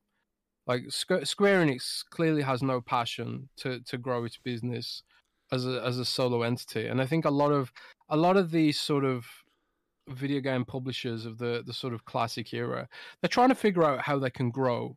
How how can they continue to grow? We're in a world where sort of we've almost reached the saturation point with core gaming platforms like PC and consoles. They're not really growing that much at this point, and like in sort of market terms, under our system, if you're not growing, you're dying. And I think a lot of these big publishers right now, they're thinking, well, if we can't grow anymore because everything's saturated, mobile's saturated, PC's saturated, consoles are saturated, then we want to exit. It's just sort of the way things seem to go in this system. So like a lot of these companies are looking to figure out how to exit right now. And like they'll take the money, and maybe some of them make indie studios and try and come up from the bottom again, and it'll all repeat in a big cycle. But it does feel like the video game industry is getting to that point of saturation now, where publishers feel like they can't grow unless they sell, And I don't know. I think like Square Enix has more than reached that point right now. The fact that they sold off all their stuff is, like you say, they're trying to streamline so they can make themselves look more attractive for an acquisition, because they literally sold the part of their business that wasn't making serious money. Yeah, that's true. And I there's part of me that does wonder if the Activision deal wasn't pending, would Xbox have taken a look and bought these, or did Xbox just not have any interest in it? Period. Like maybe they just had no interest in this at $300 million, and it wasn't worth it to them. That's kind of just us speculating, because how are we supposed to know? We don't know what Microsoft is interested in. Like, I think they would, look at the books and do their due diligence looking at it, but it very well might be, we're just like, yeah, like, we're not, I know people will be like, well, $300 million is nothing to Microsoft. And true, it is, but still, you got to have a good reason to spend it. And it's just like, maybe there wasn't a good reason to spend it on those. I don't know. Personally, I would love to have those studios in my fold, making exclusive games for me. Like, I like Crystal Dynamics and Eidos Montreal, and I would love to have Deus Ex and Tomb Raider and Legacy of Kain and those things in, my back pocket. Like, but hey, they're multi-platform, so nothing's going to change. And if Xbox really wants to, like, make a deal, then you make a deal with Embracer to, bring Tomb Raider to Game Pass. And we talked about Perfect Dark before. I forgot to mention, like, there's also the possibility that exists that they already have it in their contract with Crystal for multiple games. Like, there could be an option where if the game does well, that, Crystal makes the second game, and there's really nothing, Embracer could say or do about it, And maybe that's what maybe potentially scared Sony off. Like, Crystal Dynamics could essentially have been contracted for a couple games for Xbox that they didn't want to break a deal with. I mean, who knows if that's just me talking, like, who knows if that's true whatsoever. But I'm saying, like, I get people being concerned about Perfect Dark, but you haven't seen the contract. They may already be contracted for 2 games if Xbox wanted to make 2 games. You know what I mean? Because clearly, at the time, Square Enix was like, we got nothing for them to do, right? Like, whatever, they're yours. So, it's pretty interesting. So, I expected them to sell, but seeing it for $300 and Embracer is kind of like, wow, okay. Maybe they're not as valuable as I imagined in my head, I guess, but that's what happened. That was kind of the big news this week. Shout out to Gaming Forte, a member for 20 months, says, hello there. You spelled there wrong, buddy. Here's my monthly look at me. Quote, I support Randall Thor 19 post. Have a great weekend, gentlemen, and congrats on the check mark, Jez. Thanks so much. Dan Becker in the Super Chat says, initially, even Microsoft didn't want their games in Game Pass day one. They only did that when subscriber numbers weren't going anywhere. It seems they've stalled again. No numbers reported again. Well, they only reported them because of the Activision thing. When you think about times Microsoft has reported the numbers of Game Pass, they announced 15 million, which I had heard Phil lost that discussion with Satya on. Phil didn't want the numbers reported. Satya did. And it was reported at 15. They reported them again when they bought Bethesda because it was a big thing. And then they didn't report them. And then they reported them again when they bought Activision. Because Microsoft really isn't in the... they're not in the position to... they don't like to give out Xbox stuff, I guess. They don't really give a lot of numbers and stuff. So I think they're just going to just not really talk about Game Pass unless it hits like a significant milestone, like 50 million or whatever, or they buy somebody that kind of goes along of their goals of Game Pass, like Activision. So I also have this feeling that maybe, like, if Game Pass is stalling, it's because of the content within Game Pass, right? It's not because people don't want it. It's because I think the things that move the needle of Game Pass are big games. Like your Trek to Yomis and your Citizen Sleepers and your indie games that come to Game Pass are great. But I really don't think new people are subscribing to the service for that. I think people on the service are happy getting those games and playing them, but I don't think they bring in large amounts of people. No. So when Redfall comes out and Deathloop and Forza Motorsport, and particularly in general, or particularly more so than any game, Starfield, that's when people are going to subscribe. Big new games. At least that's what I've always been saying. So you'd be right. I am right. Brett says, tired of being forced to play other games like Last Spartan Standing to unlock free things. I just want to play Team Slayer. Why can't we unlock free things in any mode we play? It's counterintuitive for engagement. Shaking my head. It's right. I think Halo is doing a lot of stuff wrong right now. They're kind of, and I know this because I've seen Blizzard make the same mistakes, and I've seen Blizzard backtrack. Like, for example, Blizzard has these challenges in Hearthstone and a bunch of their games, and in World of Warcraft. And, I know that I'm pretty sure in Halo you can re-roll the challenges, right? Am I right in thinking that? Like, you can re-roll them or something? But, it's like... The point is that Blizzard had these sort of challenges in some of their games, and then people were like, we hate this. So Blizzard changed it. And they were like, okay, you hate this. We'll make it so you can basically... tag your own challenges and, choose what you want to do. And they're doing it even more in the next World of Warcraft expansion, because it's like, people why are you creating friction over bullshit? Friction is important for games because, like, when you overcome the friction, it feels good and you feel like you've accomplished something. But when the friction is bullshit, arbitrary stuff like being forced to do a specific game mode you don't want to do just to sort of play effectively, that's bullshit. And Blizzard's been through all this years ago. They tried to force people to do certain types of content, and people hated it. They absolutely hated it. So they backtracked and they fixed it. And I don't know why Halo hasn't looked at other games and the mistakes they've made and why they're making these mistakes now. Because I know damn well, Rand, they will eventually backtrack on this and they will let people... They will. So why not just do it now? Nobody likes this. Nobody wants this. It's just bullshit. And whoever's sort of dying on this hill at 343 is making a huge mistake. So if there's anyone from 343 listening to this, stop with the challenge bullshit. Because I've seen other devs try and do this, and they always get rid of it because nobody likes it. Nobody wants it. Fix it. Let people have fun. Games are supposed to be fun.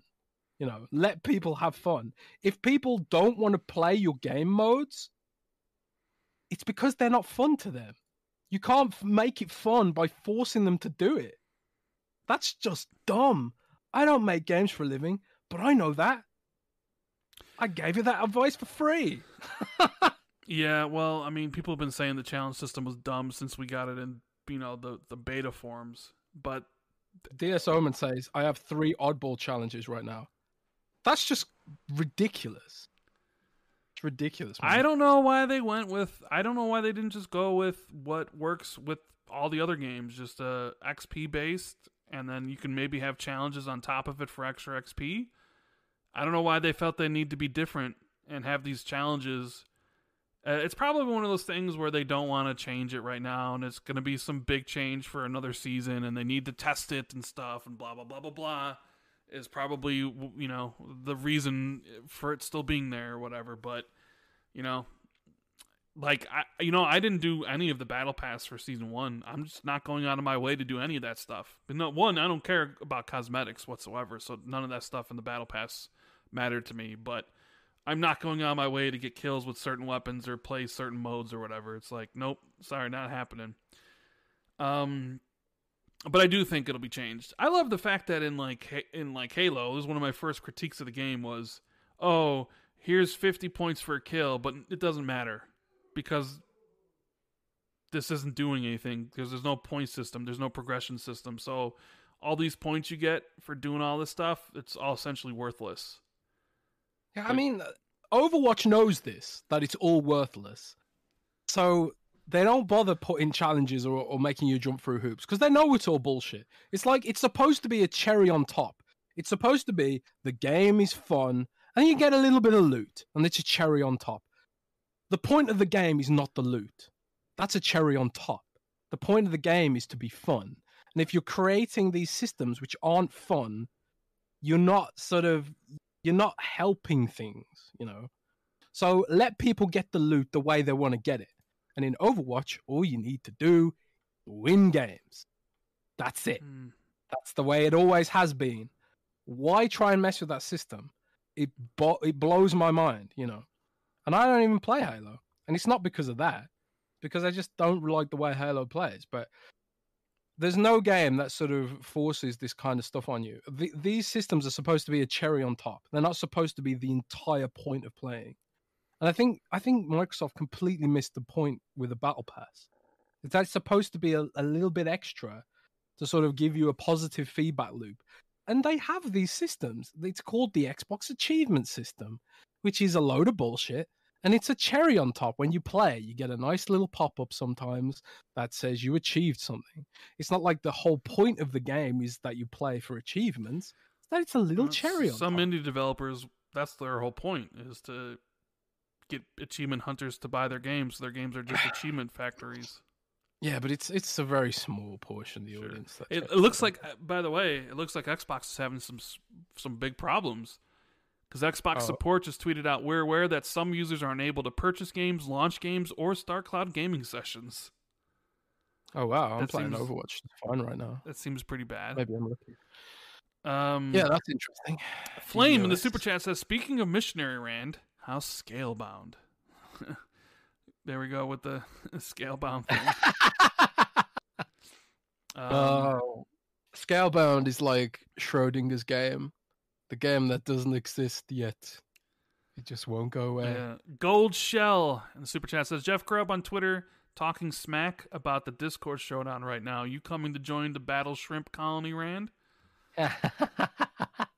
Maybe. So, for those who don't know, Jeff Grubb's Discord is going against Windows Central's Discord in a Halo battle. It's and Windows Central's team is called Battle Shrimp. And I don't know what Jeff Grubb's team's called because it doesn't matter because they're gonna lose. And history only remembers the victors. So that's why Battle Shrimp, maybe. That's why Jeff Grubb's got an article today about some puck, and nobody's talking about your article from January. So, oh well. Humdrum says, "I called it during your January podcast. Activision Blizzard King was a waste. No exclusives, COD only studios. Certain Affinity, Crystal Dynamics, Warner Brothers would have been better. $70 billion down the drain. Xbox lost it, in my opinion." Totally wrong. Couldn't be more wrong. Like, Blizzard games actually have margins. None of those games have margins. It's all about margins, man, and what the potential is. And Blizzard IPs just have more potential than any of these. I got a couple DMs I actually got a couple text messages from friends who were upset about the Crystal Dynamics and Tomb Raider thing because they're like, how did I? Cause their whole thought process was that the Activision deal is going to prevent Xbox from buying any other studios, and I should just reiterate, like, just because a studio is available for sale doesn't mean Xbox is going to buy them or has any interest in them whatsoever, right? Or even should buy them. This isn't, as my buddy Cognito would say, this isn't baseball cards. Xbox isn't collecting baseball cards for their Pokemon cards. Pokemon cards, right? At the end of the day, it's a business, and they need to have plans for these things. So I know there's a lot of people out there that, have in their head, one day Xbox will buy Sega, but they can't buy Sega if they are neck deep in Activision. Or Xbox, like what we talked about last week with Imran Khan's tweet about Warner Brothers. Well, it sucks. I mean, I've talked about it personally. Personally, I want Warner. I would rather have Warner Brothers and Crystal Dynamics and Eidos Montreal over Activision. But I understand why Microsoft bought Activision, because it does more for their business than any of this other stuff does. But like, the gamer in me wants Mortal Kombat and wants a new Batman game and a Justice League game and a new Tomb Raider game. The gamer in me is not thinking about like how much it costs to run these studios and what my profit margins are, and if the stuff works for Game Pass or whatever. Like, I don't care. It's not my money I'm spending. It's Phil Spencer's money I'm spending. It's Satya Nadella's money. Like, what do I care? I just care about what I'm just saying, I only care about what I'm excited to play, and I don't really care about Blizzard like Jez does, right? Blizzard needs to win me back, although Diablo 4 does look pretty cool. Who cares about King and their mobile push? I don't play on mobile phones. You guys don't play on mobile phones. Some people might not. Do you even have phones? Do you even have phone? Some people might be playing Fortnite on their phones now.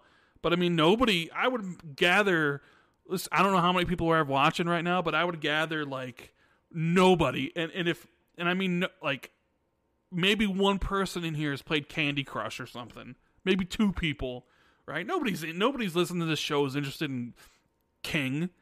And right, like, Call of Duty was always like, oh my god, Call of Duty, what could it do? But it's like all those studios is like, so yeah, I get it, like not being excited or having your personal preferences, but like the idea that Xbox will miss out.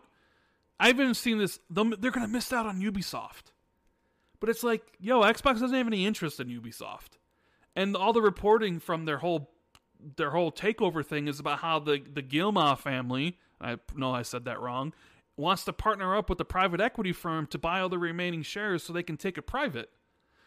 It doesn't seem like Ubisoft is actually actively trying to sell to PlayStation or Xbox.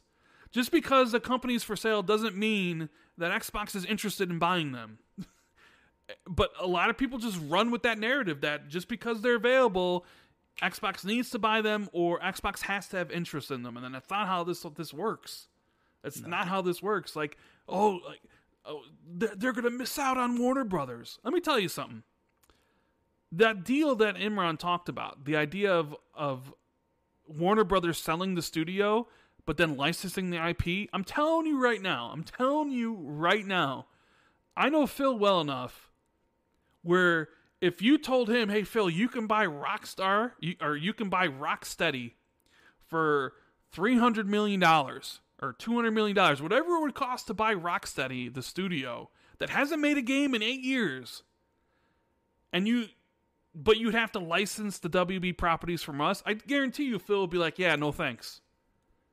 Because he would just say, I can just hire the people who work at Rocksteady for my studios if I wanted to. Why do I need to buy Rocksteady? And they have been. Right, it's like, why do I need to be Rocksteady individually? Working on, a bunch of Rocksteady devs are working on, ex-Rocksteady devs are working on Fable. So they have been hiring those devs. But I'm just saying, like, Rocksteady's nothing without Batman. Well, see, that's where some people would disagree with you. Some people would say that Rocksteady is worth a lot because they're great, talented developers, and they don't necessarily need the Warner Brothers IP to be great. Well, just hire them then. That's the whole thing. You don't have to buy the studio. You can just hire the people. The studio is when they've got an IP that they're attached to and that they work on actively. That's when you need to buy the studio. You know, like Bungie. Like, if you want to buy Destiny, you have to buy Bungie, you know. But if you want to make a game like Destiny, then you just hire the devs. You don't have to buy even the when studio. It comes to the Warner Brothers stuff, I think the only studio Xbox would be significantly interested in is NetherRealm. I don't think they would care about Rocksteady. I don't think they care about Monolith. I don't think they would care about Avalanche. The only one they're interested in NetherRealm. And I know that maybe bother. Like, what do you mean they're not interested in Rocksteady? I don't think they are. Especially not with not having the IP. If you could get the whole kit and caboodle, all the studios and the IP, then that's probably a different story. But that's not going to happen. So it's kind of like when they were originally up for sale back before the merger, and nothing came out of it. And now they're talking about it, but now they're like, oh, you can buy the studio, but not the IP. Like, Xbox isn't going to go for that. The only one they're really interested in is NetherRealm anyways. So, I don't know. People need to stop this whole, Xbox fucking going to buy everybody, because it's not the case. You know? Yeah. I think, a lot of people just sort of, they only see, with a lot of these discussions, there's just a lot of nostalgia clouding judgment. I saw veteran journalists saying oh my god, I can't believe they only spent $300 million for these classic IPs, and it's just but dudes, these games just don't make any money. You know, they break even. You know, and that's not what the business is about anymore. The business is about monthly active users and stuff like that. And it's a nice fuzzy feeling when we get a new Tomb Raider game. And I'm a huge fan of Deus Ex. I can't tell you how big of a fan of Deus Ex I am. But I'm not under any delusion that these games are things that Microsoft would be actively excited for. They would need to have a literal battle plan in place for Microsoft to be interested in IDOS and Deus Ex. They would have to see a pitch. They would have to see a prototype for a game and sort of be this is our plan to bring Deus Ex back to the fore and fix it and stuff. This is the investment we need, blah, blah, blah, blah, blah, blah. Because Microsoft does that all the time with indie games. They're doing it with Project Belfry, and they came to them with a plan and a prototype, and they were just this is it. This is a really good idea. You know, it's a business at the end of the day. And sometimes you can't just be treated we imagine this is how good. This is what a good Deus Ex game might look like in 2022. You gotta have a plan, and I don't think those plans exist right now. I don't think there is a plan for a Deus Ex game. I don't think there is a plan for the next Legacy of Kain game. That is up to Embracer to sort out. You know, Embracer's willing to take on that risk right now for whatever reason, whatever Embracer's end game is. I have no idea, but they're taking on a pretty enormous amount of risk with this deal, frankly. And I think that's what a lot of even veteran game journalists don't really want to accept, is that a lot of these games just aren't margin makers in this current climate for whatever reason. And it's a shame, you know. It's a shame that's what the industry has come to, you know. That like for these games to succeed, they need to either be tied up to a platform or a subscription service, or they need to have like tons of like extraneous mechanics like loot boxes or whatever like that. But that's just the way the business has sort of devolved into, because you're competing with free-to-play games. You're competing with Fortnite, you're competing with Warzone, you're competing with Roblox, and a lot of kids are growing up these days with no concept of actually paying for a game. You know, the idea of paying $60 for a game is just alien. And they're just like, well, Fortnite's free. Why isn't this game free? You know? Mm. So like there's a lot of upheaval in the industry right now. And there are still like millions of gamers who are our age who will pay for these experiences, but not at the sort of scale that a lot of these companies want, you know. They want like, they don't want a 10% margin on a game. They want like 30% or 40%, you know, or even 20%. They don't want a 10% or 5%, or, you know, Outriders came out and said that they're making 0%. They haven't made any money. Outriders they haven't gotten paid royalties. But they said they're breaking even. Well, they haven't broken even or whatever. Whatever was in their contract to say, at this point, we get royalties. Or Square Enix hasn't broken even on their investment on the game, so therefore people can fly. And that was a service game. And that was a service game. It just shows like... Was it? It didn't have anything you could buy. Like, there was no microtransactions in that game. But it was it had an end game, and I suppose, but like, loot. Sure, but it didn't have anything you can buy, and there's some like expansion coming. But yeah, maybe it should have had stuff you could buy. Probably, it probably should have. Yeah. In the super chat, DB Cooper says, "Didn't Square Enix Montreal help on Age of Empires 4?" That would be a question for you, Jez, because I don't know that answer to that question. Did Square Enix help? Square Enix Montreal, the studio. Oh, maybe they did. I don't know. That's a good question. Yeah. Square Enix Montreal. The Intern of War says, if Sony passed on them, it really says a lot more of the value of these studios than if Xbox got them. Eidos was the only studio of value in the deal. Let's see what else we got here. Danny Paston Official says, Square Enix keeps selling exclusively to Sony. We're in 2022 and they keep doing that old business model that tells me they aren't ready to take risks to grow. Chinook Guy says, Embracer wants to make deals with platforms. There is a lot to their strategy, and that apparently includes Dark Horse Comics. I think they actually did say that they want to... They actually said in their press release that they want to do like exclusivity deals with Xbox and PlayStation. So like that is probably in their future. Yeah, deals with Face says, why is nobody screaming Monopoly with Embracer Group? They own more studios than Sony and Microsoft combined. I don't think it's the Monopoly situation isn't like who owns the most. It's basically like who makes the most, right? With Embracer owning that much, they don't really make that much money, do they? I don't think Embracer makes that much money. I mean, their market cap's pretty big, but like when you look at their profit margins, it's not huge. It's not like your Microsoft or your Apples, but it's healthy. You know, Embracer's got a healthy business if they're reporting their books truthfully. And I presume they are, but you know, it's Embracer's business is healthy right now. But I have no idea how, to be honest. Like, I don't know what they do to make money. I need to like look. I mean, they own a lot of studios. But a lot of them are just sort of AA games and not releasing games that often. They don't have any mobile games or service games that I'm aware of. The thing is, I need to research them more. Like Embrace is just sort of out of nowhere, you know. There's no monopoly in the gaming market. Like there just isn't, and like the whole shouts of Activision and Microsoft being a monopoly is just like absolutely absurd. And you know. It is. It won't hold up in court.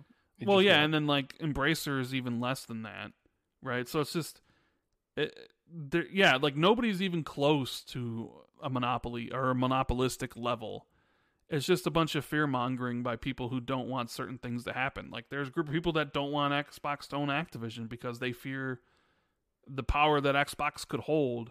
You know, there's people that don't want Bungie to go to Sony, which, you know, I saw the FTC's looking at the Bungie deal, which is like, okay, well, yeah, they should. It's a $4 billion deal, essentially.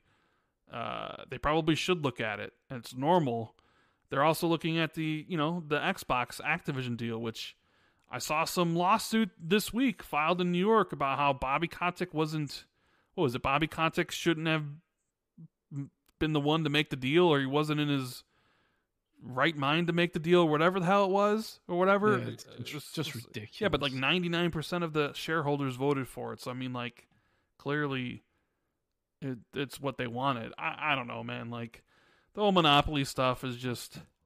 It's hysteria. It's literally hysteria. Then I saw Jason Schreier on Twitter reply to somebody saying that one of the concessions Xbox might have to make is they might have to put Call of Duty on Spartacus if they put it on Game Pass, and that's something the government might force Xbox to do. That's fine. It's fine. You think Xbox would be okay with that? That's something I think. I'm okay with that. I'm okay with that. Would they be okay with it? Warcraft away from Kotick. I don't care. But like, would they be okay with it? Because they can put Call of Duty in the sea for all I care. Right, as long as we get World of Warcraft. Yeah, safe, but Jez, you're looking at it from. I'm talking about it. You're Phil Spencer and Satya. You spent that money to help grow Game Pass, but then you're forced by the government to put to put it on PlayStation. If I'm Phil Spencer, all I'm thinking about is I get World of Warcraft. I get World of Warcraft. That's all I'm thinking. Phil doesn't care about World of Warcraft. I think he does. If Phil had a choice between buying Bungie and Destiny or World of Warcraft, he would have bought Bungie and Destiny. No, he wouldn't. Yeah, He's a Warcraft fan. Who cares? I know Phil. I bet Phil's playing Warcraft right now. I bet he loves it. Yeah. Phil's playing Elden Ring. He's going to beat it, unlike you. Because you still haven't beaten on Elden Ring. Nah, well, it's your fault I didn't beat Elden Ring. It's not my fault. I beat it. And you had like a week head start on me.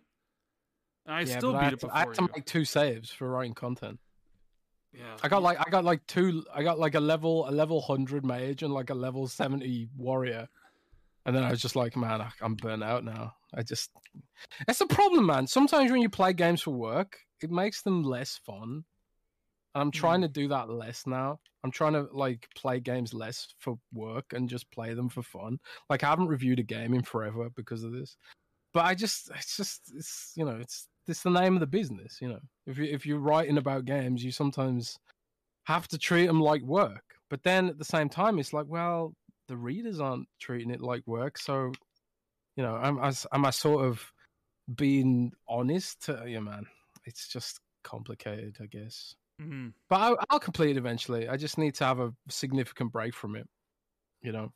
And also, Elden Ring's the reason I got back into Warcraft. It's Elden Ring's fault. Because I was playing Elden Ring and I was thinking, man, this kind of reminds me of Warcraft.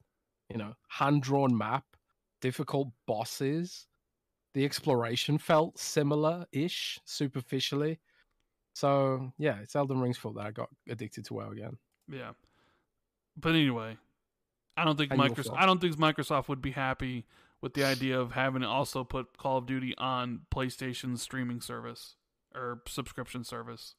I think that'd be something they'd actively would fight in court if the government was like, you have to do this. Because at that point, like, doesn't PlayStation have all the leverage?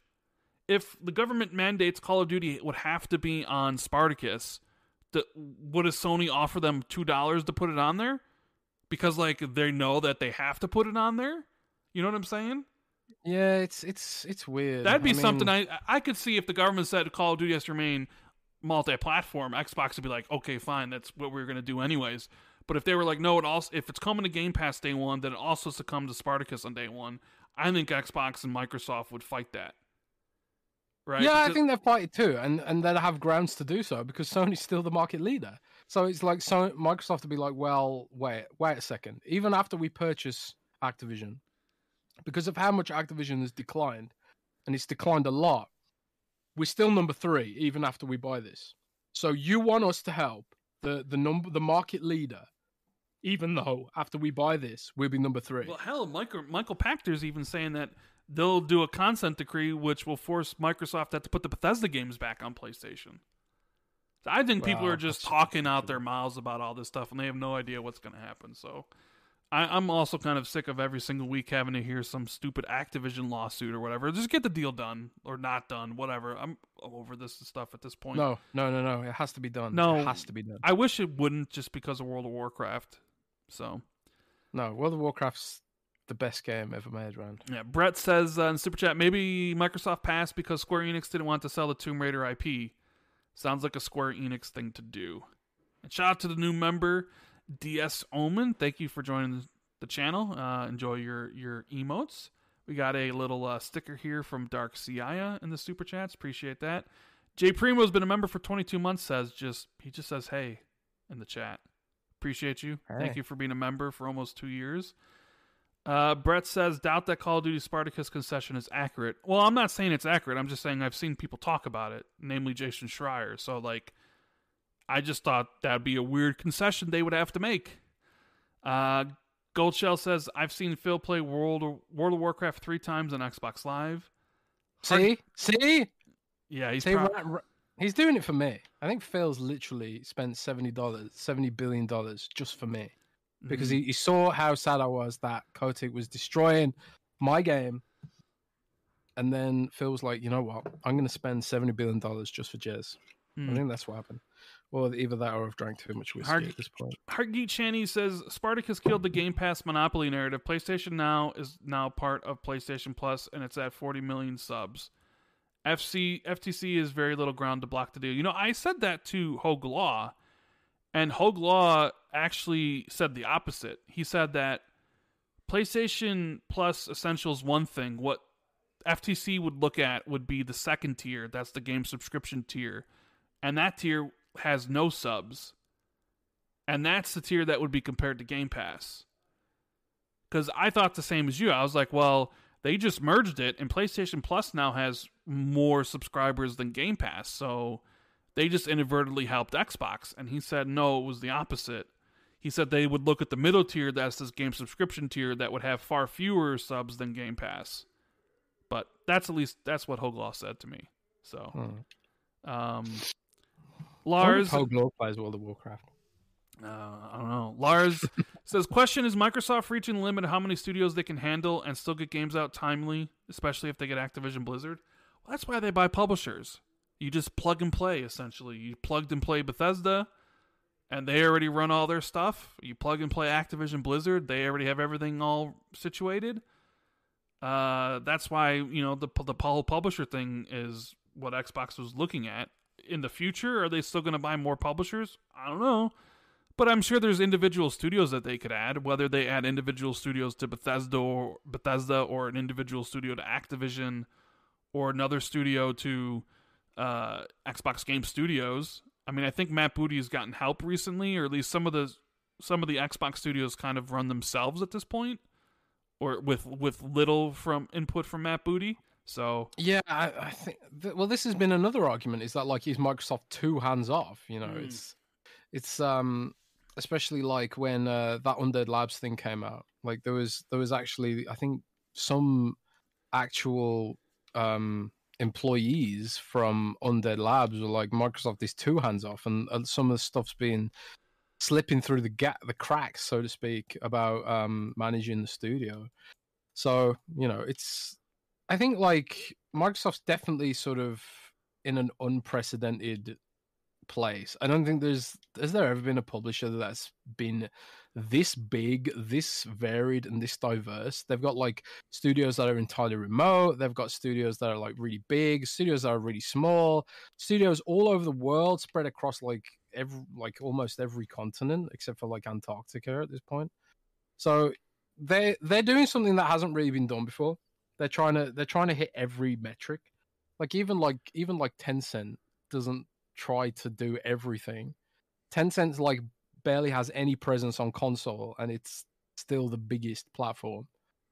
And and they have a much more focused business. But Microsoft has, over the years, benefited a lot from having a very diverse business. And that's one of the reasons why they're so successful, is because they don't keep all their eggs in one basket. They do cloud, they do Office, they do Windows, they do this and that and the other, and that's why they've become a very successful business. Like no single business failing will create a Microsoft, because unlike certain other companies like Apple, which basically rely on iPhone sales to make shareholders happy, Microsoft has a super diverse business model. But it's interesting. It's going to be interesting to see how they manage all this, and like, because Microsoft does have, even though they have like a lot of diversity, they still have like company-wide policies which can impact the way studios are run. Like we heard that, for example, Microsoft has pretty strict rules about contractors, that they can only work for like a year on a single contract or something, and that has been cited as a reason for the churn at 343 Industries, because like they kept having to hire new people and then train them on the new engine, and because it's like a bespoke engine, it's not like they could be like, yeah, we need to hire people who've got Unreal Engine experience, because it's not on Unreal Engine, it's on some random engine, that proprietary engine that they made, which supposedly doesn't have the best tools in the world. So it's complicated, and it's going to be interesting to see how they can deliver on all this stuff, because the potential is obviously there. When they've got like Activision and they've got Blizzard and they've got like a million old school IPs that can come back into the fray. Like I think it leaked before that Blizzard had been working on a StarCraft first person shooter, and for me that sounds like amazing and an ideal way to use that franchise, but it didn't materialize. But maybe when Microsoft has them, they can be like, we'll allocate this to 343 or the Coalition or something like that. I think it's going to be interesting, and I think it's going to be key. It's going to be key. How they manage all these studios is ultimately going to be what makes or breaks this project. Because as we've seen so far, arguably they haven't done the best job of it. Looking at Halo Infinite's current state. Yeah. Oh my god! I just smacked some glass into my teeth. It really hurts. Ouch. Hargeet says Embracer's market cap is around $7 billion. Killer Z says Xbox should buy EA so we can finally refund Battlefield 2042. I thought that was supposed to come to Game Pass this month, but it looks like it's not, or at least not yet. I doubt Game Pass is going to help that game. That game's kind of just dead. Al Paul says tinfoil hat time. Embracer Group is a shell company for Xbox. I saw Nick was like Embracer Group is basically Apple, right? Apple, yeah. That's funny. What else we got here? Brett says Blizzard is all that matters, Jez. We just need the B in ABK, not the AK. And FaZe says, isn't Activision Blizzard really big in non-USA markets? That's true. That is definitely true. And let's see. Chris says, hello from New York City, starting a gaming podcast to speak about games, news, and gaming culture. Any advice for limiting toxicity? Thanks a lot. Hashtag Cam0920. What do you think? Any advice on limiting toxicity, Jez? In what? On Twitter? I mean, I assume a podcast. Basically, use the tools to get rid of people that you think are toxic. Ban them from your channel so they don't show up. Cultivate an audience that you want, essentially. Because when you delve into, I guess, like when you delve Xbox or PlayStation or Nintendo, you're gonna have toxic fanboys from each of the platforms, and you just either need to embrace it and embrace the toxicity, or embrace the fans of the platform but get rid of the toxic ones, and it's up to you. So I think turning on subscriber only chat helps a lot, because people don't want to subscribe to people they don't like. They don't want to clutter up their feed. So if you force them to subscribe for 10 minutes before they can chat, that filters a lot of it out. I mean, on Twitter, I mute a lot of people. Like I'll see threads and I see awful people replying. I just will click on it and mute them so I never see them again. So my timeline is mostly nice at this point. But then I'll still run into, people that I was like, man, like I look at this like, oh, I need to get rid of this person. So the tools are all there. It's just up to you to use them. I recommend, like Jess said, well, if you're just starting out, you probably don't want to turn on subscriber only. You want to save that for I later. would, man. Oh, well, Jess says you would. I did it on my channel, and I've only got like 800 subscribers or something. But then again, I got loads of trolls in from Twitter initially, so. Man, Polygon reports that Xbox is making a streaming stick. God damn it. I told you, nobody cares, Jazz. Nobody cares that you said it in January. We're talking about now, the now times. The now times. Mm-hmm. Bruh. It's funny because I was just, while you were talking, I was perusing the Reset Era Xbox Game Studio OT thing, and there's a couple people in there very nice, and then there's one person that's like, thank you so much for summarizing what Jez says. I can't stand Rand, so it's great, or whatever he said about me. Or Rand really grinds my gears or something. Grinds my gears. That's okay. Oh, well. I know everybody, you can't like everybody, and some people won't like me. Well, it's perfectly okay. But he's happy that they take the information from this podcast and summarize it for easy, digestible reading over at the Xbox Game Studios and Bethesda thread. So, I wonder how you hurt him. What? I wonder how you hurt him. What you did? I don't know, man. Why? Who knows? I mean, I don't like everybody either. So I mean, maybe it's the way I talk. Maybe it's the way I talk. Maybe it's my takes on certain things. Who knows? And I actually like everybody. You don't. I think That's not everybody's true. amazing. That's not no, true. I do. I like everyone. That is not true. I like everyone. No, it's not. It's not true one bit.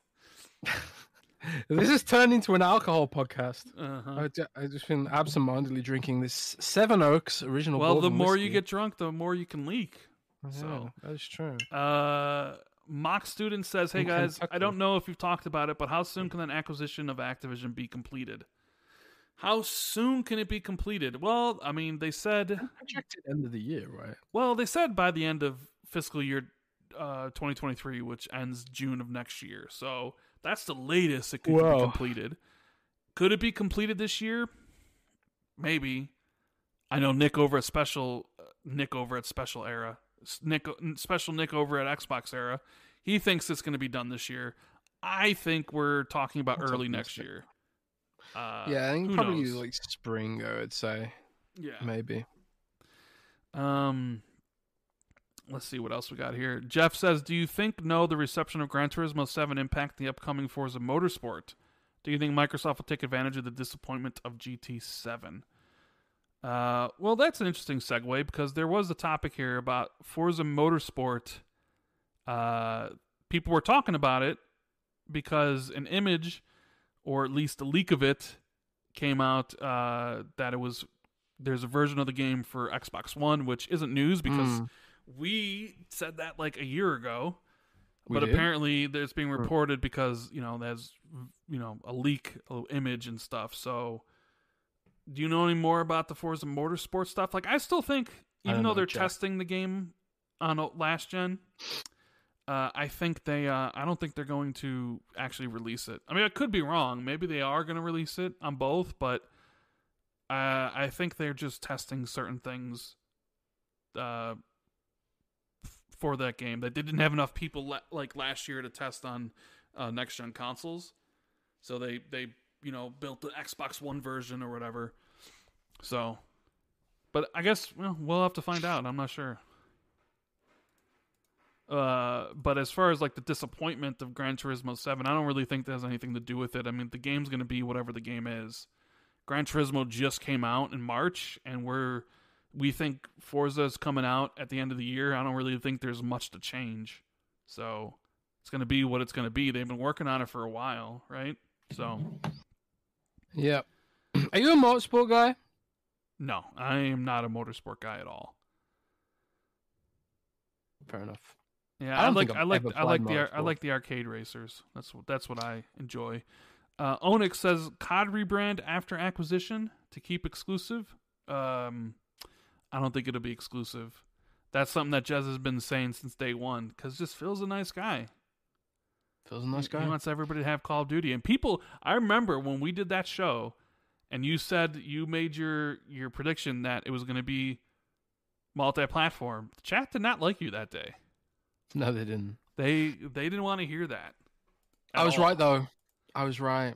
They came out and said it. And I knew they would, because it's like Minecraft. It's too big to be exclusive. But then again, there's a lot of games that aren't too big to be exclusive. I think Diablo 5 would be exclusive, potentially. Maybe. Interesting. Possibly. Not 4. I think 4 is too close to being ready for PlayStation to stop that. But I guess we'll have to wait and see. I guess so. All right, what else? Oh, so the other big news this week, Jez.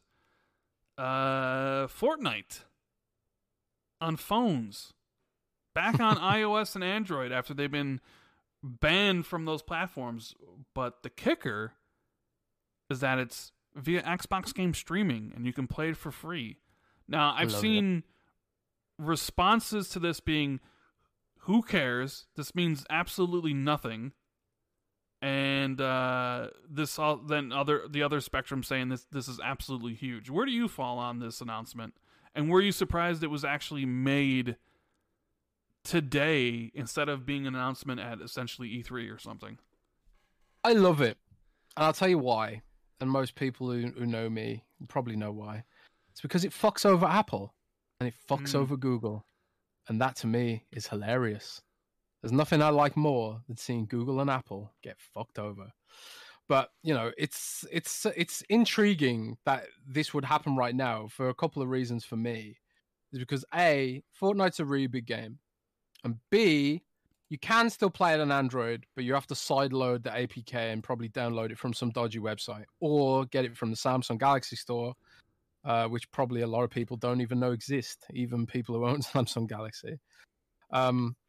And C, there's going to be a lot of people using servers to do this. So it kind of makes me wonder, like, could this sort of be the start of Microsoft taking Xbox xCloud out of beta? Because right now, xCloud is still in beta, technically, you know. And I've theorized that the reason it's in beta is because they couldn't get enough servers to really start marketing it and really start pushing it. Because as we saw over Christmas, xCloud had some queues. They had some like server queues, because there were so many people logging on and playing and using up all the servers and stuff. Now, for me, I'm wondering right now, is Fortnite being on xCloud going to blow up the servers? You know, but so far it doesn't seem to have been. Although Xbox Live is down right now, could Fortnite be to blame for this? I don't know, but I do wonder, like, does this mean that they've got enough servers to really start blowing xCloud up? You know, and this also comes hot on the heels of Jeff Grubb's reports and Tom Warren's tweets about Microsoft building a streaming stick, and also they're going to put apps on Samsung TVs, and also they're going to... the Xbox Everywhere initiative, correct? The Xbox Everywhere initiative, yeah. So, like, it does seem like they're gearing up to start pushing this out there. And, like, I actually reported in January, by the way around. Uh-huh. Yeah, in January. You're salty. You're salty that nobody remembers your reporting from January. Now everyone's talking about Tom Ward and Jeff Grubb. You just got outplayed, bro. I got outplayed. Well, it wasn't in the headline, to be fair. It was buried below the headline, and I guess nobody reads articles. They only read headlines. It's true. But anyway, I reported in January that they were building a streaming stick, and also I reported that they're going to make it so you can play any game you own on xCloud. So you don't have to, you know, subscribe or whatever. You'll just, like, any game you've owned digitally, you'll be able to play on xCloud. And both of those have been reported this week. But also Jeff Grubb said that they're also working on a TV app in partnership with Samsung, which is very interesting. Because I heard that Samsung was actually working on its own streaming service that it was going to put on TVs. That they weren't going to partner with xCloud, and that they were making their own streaming service. So now I'm wondering if, like, maybe that information I got was inaccurate, and that Samsung is actually their streaming service is actually just them partnering with Xbox or something. But I heard Samsung was working on its own streaming service, like based on PC games or something. But maybe they were just working on a partnership with Microsoft. I don't know. But yeah, it does sound like they're ready to blow this shit up, and it just seems like Fortnite's the first salvo. But at the same time, this is interesting as well, Rand, because I also heard, because Fortnite is a sort of standalone cloud experience on xCloud, sort of. Because it's unique on xCloud in the sense that it's totally free.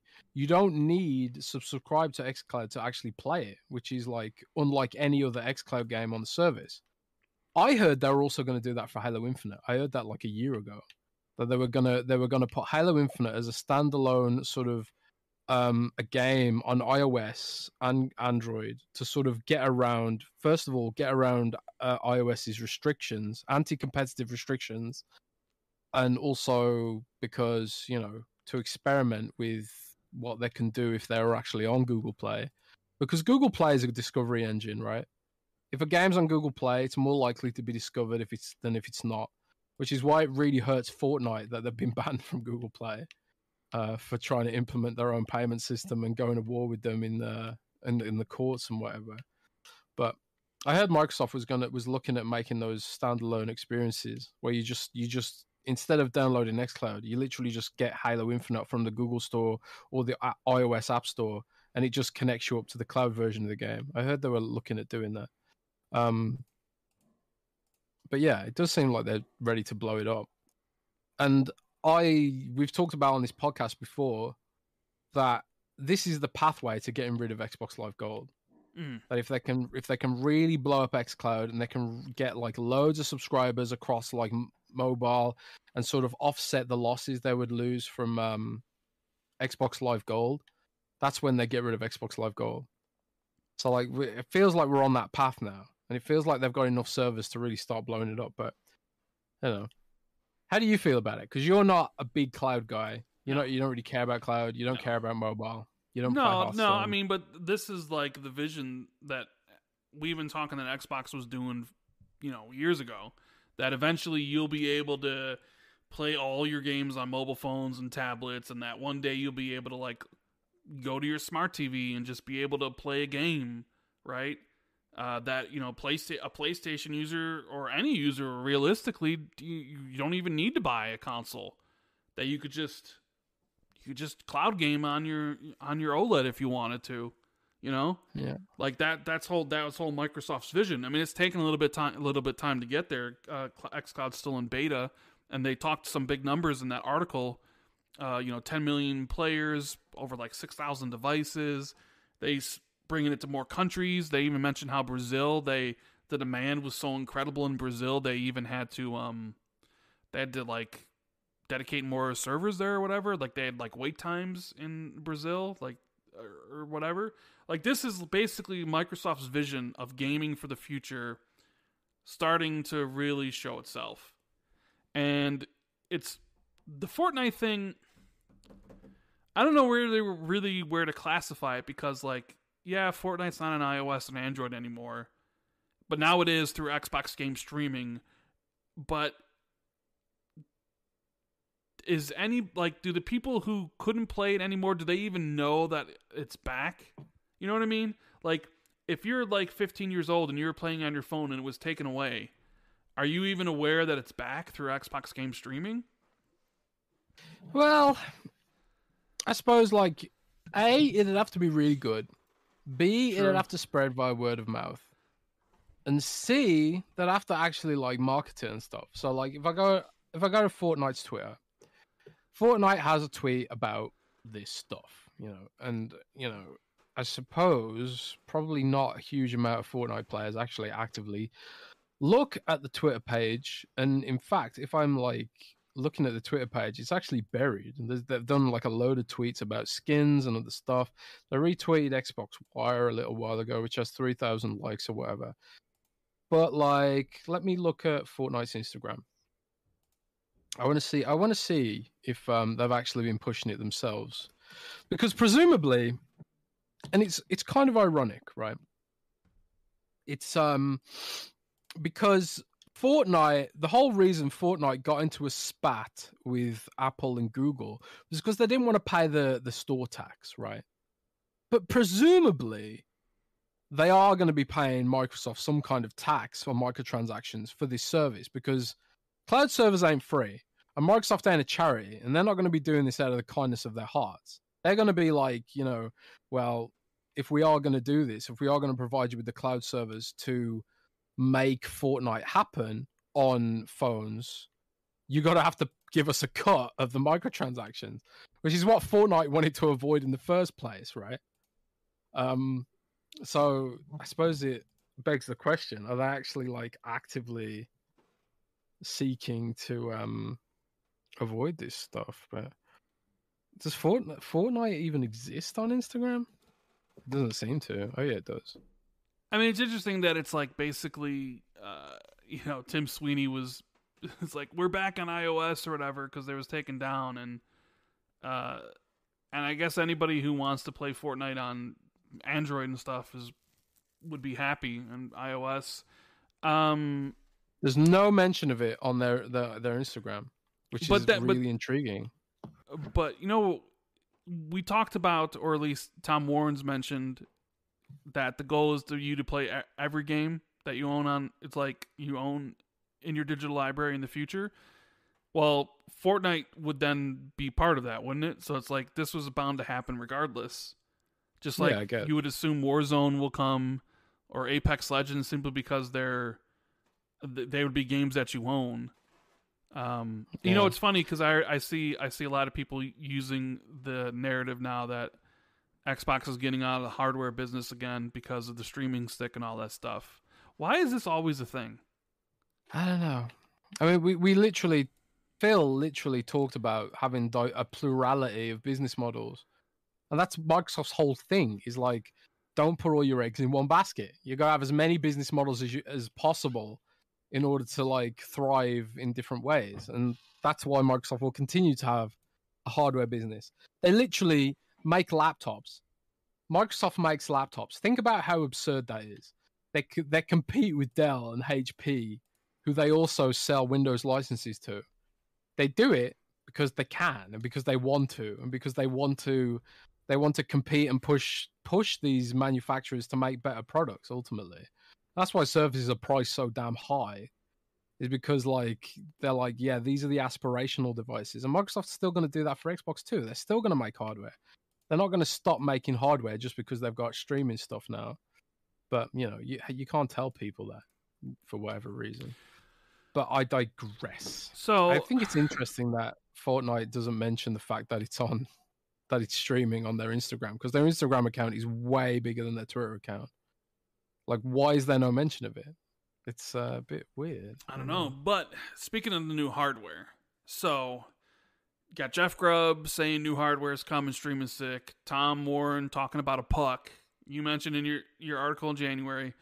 I guess the question then becomes, seems like this is a thing, streaming sick. Is it revealed during Summer Showcase to talk about the future of Xbox and all this stuff? Or is it a separate announcement later in the year when it's ready to come out? What do you think? I think they won't announce it at the show. I think the show will be focused on games. And I think if they do talk about it, they'll do it in a blog post and maybe a sort of sit-down event where they talk about cloud. Maybe they sit down with Christine. I think her name's Christine. I'm pretty drunk right now, so my brain's not functioning exactly. Oh, this is the time you get your super chats and questions into Jez, because he's starting to get a little drunk, which means he'll get a little leaky. I get a little leaky. You get a little leaky when this happens. Yeah. But maybe they talk about that in the post show. Maybe they're like, yeah, we're making a streaming stick. They said they're going to talk about the stuff in the coming months. If they're going to talk about the future of Xbox around E3, like, this is the future of Xbox everywhere. Like, is that something you have the world's eyes on you as you talk about your gaming lineup? Do you also mention, hey, later this year you'll be able to play these games with $30 streaming puck thingamajig, plug it in there and play your stuff? Or do they do it a different time? I don't know. Something to think about. know. So you got new hardware coming, even though it's just a puck. You know, it's interesting that this guy got picked up because he called it a puck. Like, oh, it's a puck. You know? Well, I wrote in my article that it's like a Chromecast, which is a puck. Although I called it a stick because I just think the hardware is called a stick. But yeah, it sounds like it's a Chromecast. It's like got a little cable. It's got a little sort of puck shaped like a Chromecast. I don't know if they do it that way because it's better for Wi-Fi signal or something. Also, it seems to be running on some sort of slimmed down version of the Xbox operating system. I was wondering if it was going to be Android based or something like that, but it doesn't seem to be. But yeah, it's a thing, and it's coming, and it's going to run xCloud, and it's going to be pretty cool. I suppose. You know what's really cool? If you guys would do us a big favor and hit that like button, that's it's free. It helps us out a lot. And if you need anything from Manscaped.com, you know, you got cologne, you got boxers, you got stuff to trim for that missionary position or other positions to make it feel better. Code XB2 at Manscaped.com. We appreciate all the support. You guys are awesome. Humdrum, he says, Ask Jazz Avowed on Unreal Engine 5. Did you see Josh Shore's tweet? Yeah, I did. And you, in fact, had a prediction with regards to this, how it could affect the game. I didn't have a prediction. I didn't say anything. I said I sent you the thing about Unreal Engine 5, and that some people were speculating that this means Avowed is further out and it won't be at the show this year, which I disagree with. Well, didn't you also say that you think that it could be delayed as a result of this? No, I did not say that at all. What are you talking about? Who said that then? That wasn't me. Are you saying Avowed is delayed? Am I getting it mixed up with... I think I'm getting it mixed up with that other game that got delayed for switching to Unreal 5. Oh, yeah, like the number one most wish listed game on Steam or whatever. Yeah. It was supposed to come out soon, and then they switched to Unreal Engine 5, and then it got delayed till next year. Yeah. Yeah. Well, that's where a lot of people's fears that with Avowed potentially switching to Unreal Engine 5 means that it might not come next year, and it might not be at the showcase, which I disagree with on both counts. But I guess we'll find out, and I guess we'll find out on June 12th. Which, Jez, they announced some FanFest watch parties. What do you think about this? Yeah, FanFest watch parties. I've never been for FanFest because I'm not allowed because Microsoft hates me.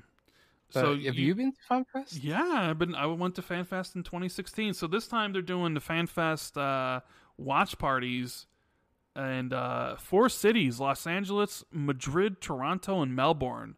So Los Angeles, California; Madrid, I believe, is in Spain; Toronto, Canada; and Melbourne, Australia.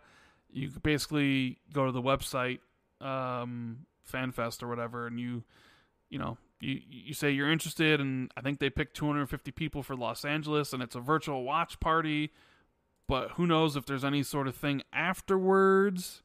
People are hoping there's some sort of like event. I saw Major Nelson said that he'll be at the Australian one to meet fans and stuff. So can't believe they snubbed Britain. Yeah, How mean is that? Whatever. You're not that important. Wow. You're not that important at all. But So Josh Sawyer's tweet, did you see that? I didn't see his tweet, but I did hear that they're switching to Unreal Engine 5. Well, Josh Sawyer's tweet said he's really happy with his game or something. Oh, Pentiment. Mm-hmm. Yeah, I'm super intrigued about this game. I don't know a damn thing about it, but he tweeted out. He tweeted out. Did he delete it? No. I'm trying to find it. Where is it? Man, he tweets almost as much as you. Wait. I can't find it. I don't know. He tweeted it yesterday, and now I don't see it. Oh, he says, feeling good about the game I'm working on, by the way. With an emoji. I'm like... emoji.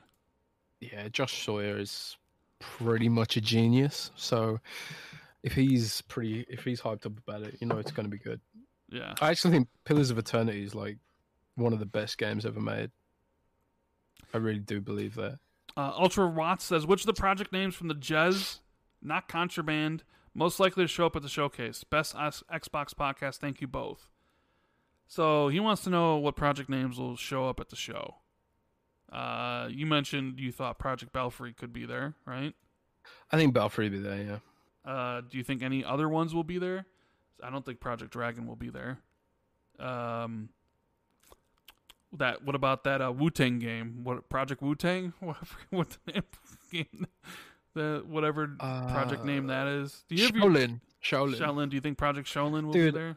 Every time we podcast, I think, damn, I need to really organize all these rumors into it. Because I can't keep most of these straight in my head. Like I'm going off the top of my head on this stuff, and I blank on a lot of these things. Project Vonnegut. Vonnegut. Project Vonnegut's the Shadowrun. I think Project Midnight will be there. Yeah, I think Midnight that's the compulsion game. Isn't there some like real time strategy games that might be there, or 4X games? Indus or whatever? Maybe. Indus. Do they even? Maybe they show those at some Jeff Keighley show. I don't know. Yeah, maybe. I just want to see everything. Show me every game. I want to see Blizzard on Xbox's stage. In fact, just make the whole show about Warcraft. Oh Jesus! 2 hours. 2 hours about Warcraft, and then maybe like 15 minutes dedicated to the rest. So, Fun Speculation says, "Great show, fellas," and him super chatting just reminded me I didn't talk about my brush with fame with being in some articles. Like I mentioned before, I was in Pong and Mav's podcast, and I mentioned how difficult it's me to kind of think about what's going to come at this show. That's difficult to predict. Where the last 2 years was really easy. This year it's really difficult because they have so many projects that they can show if they wanted to. But I'm not sure which ones are going to be there because it could go any way, and because like they might be saving something for Gamescom. They might be saving something for EXO 2022 if they do one. They might be saving something for the Game Awards, and if they have any other, I have heard that they will be at Gamescom this year. Okay. They'll have a presence. So, because Gamescom actually has an in-person event this year against all probably better judgment, but I've heard Xbox will be at Gamescom, so maybe they will save something for Gamescom. So, what I was saying was essentially that, to back up what I was saying, like it's difficult, is that I had heard from somebody that essentially virtually every Xbox studio submitted something for E3, right? Randall Insider. No. Let me clarify this. Rand the Insider confirms let me clarify every this. single game No. will be. Number one, I didn't say all. I said almost all, because there's some that this person told me didn't. But then again, it's just one person, and that's the thing. I don't know if it's true. I was just having some good times with my boys Mav and Pong. We were talking about the showcase, and we're talking about how difficult it is because of how many games are there. And I had just passed on a rumor I had heard, and then suddenly it's like blown up on games, like Games Radar and WCCF Tech. Like Randall Thor 19 says every game. Studio Games Radar covered it. Not Games Radar. Whoever. I don't know. Comicbook.com. There's a few of them. And people were like talking about it on different podcasts and stuff. And I'm just sitting there like, oh my God, I hate this. I'm sick to my stomach. I don't know how you deal with this stuff because it's just one person. Really? Well, because it was just one person. If I had heard it from 3 or 4, I'd be in a different like mindset. Like when I heard about Horizon Zero Dawn coming to PC, I'd heard it from like 6 or 7 people.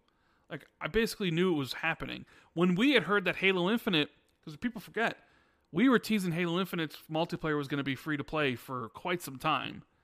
And we felt confident about it because we had heard that from like 4 or 5 different people, right? I always like to hear things from multiple people before I like think this is true. And even when I do hear from multiple people, sometimes I'm just like, I don't believe this still happens. I remember when you told me that when we had found out that they were buying Bethesda, I didn't believe it until it actually was announced. You know what I mean? Oh my god, you believe me? No, I believed you. I'm just saying I didn't like. There's this thought process where it's like, oh, this isn't real, and then it happens, right? So, yeah, I was just look. I heard it from one person. I know Clobril said he also heard it. But like I said, does it mean everything's going to show? Like, does that mean it's all going to show up at E3? No, of course not. Things are going to get held back. They have Gamescom. They might cut stuff and save it for there. They have XO to think about. They have other shows potentially planned for next year. Like, so even if all the studios submitted something, it doesn't mean you're going to see something from all the studios, and it doesn't even mean what you want to see. Like if Playground Games submitted something, like if I said Playground Games submitted something, people would immediately say, "Oh, we're going to see Fable," but more likely you're going to see a trailer for Forza Horizon 5 DLC, right? Wow, that's kind of what it is. So, I just wanted to clarify that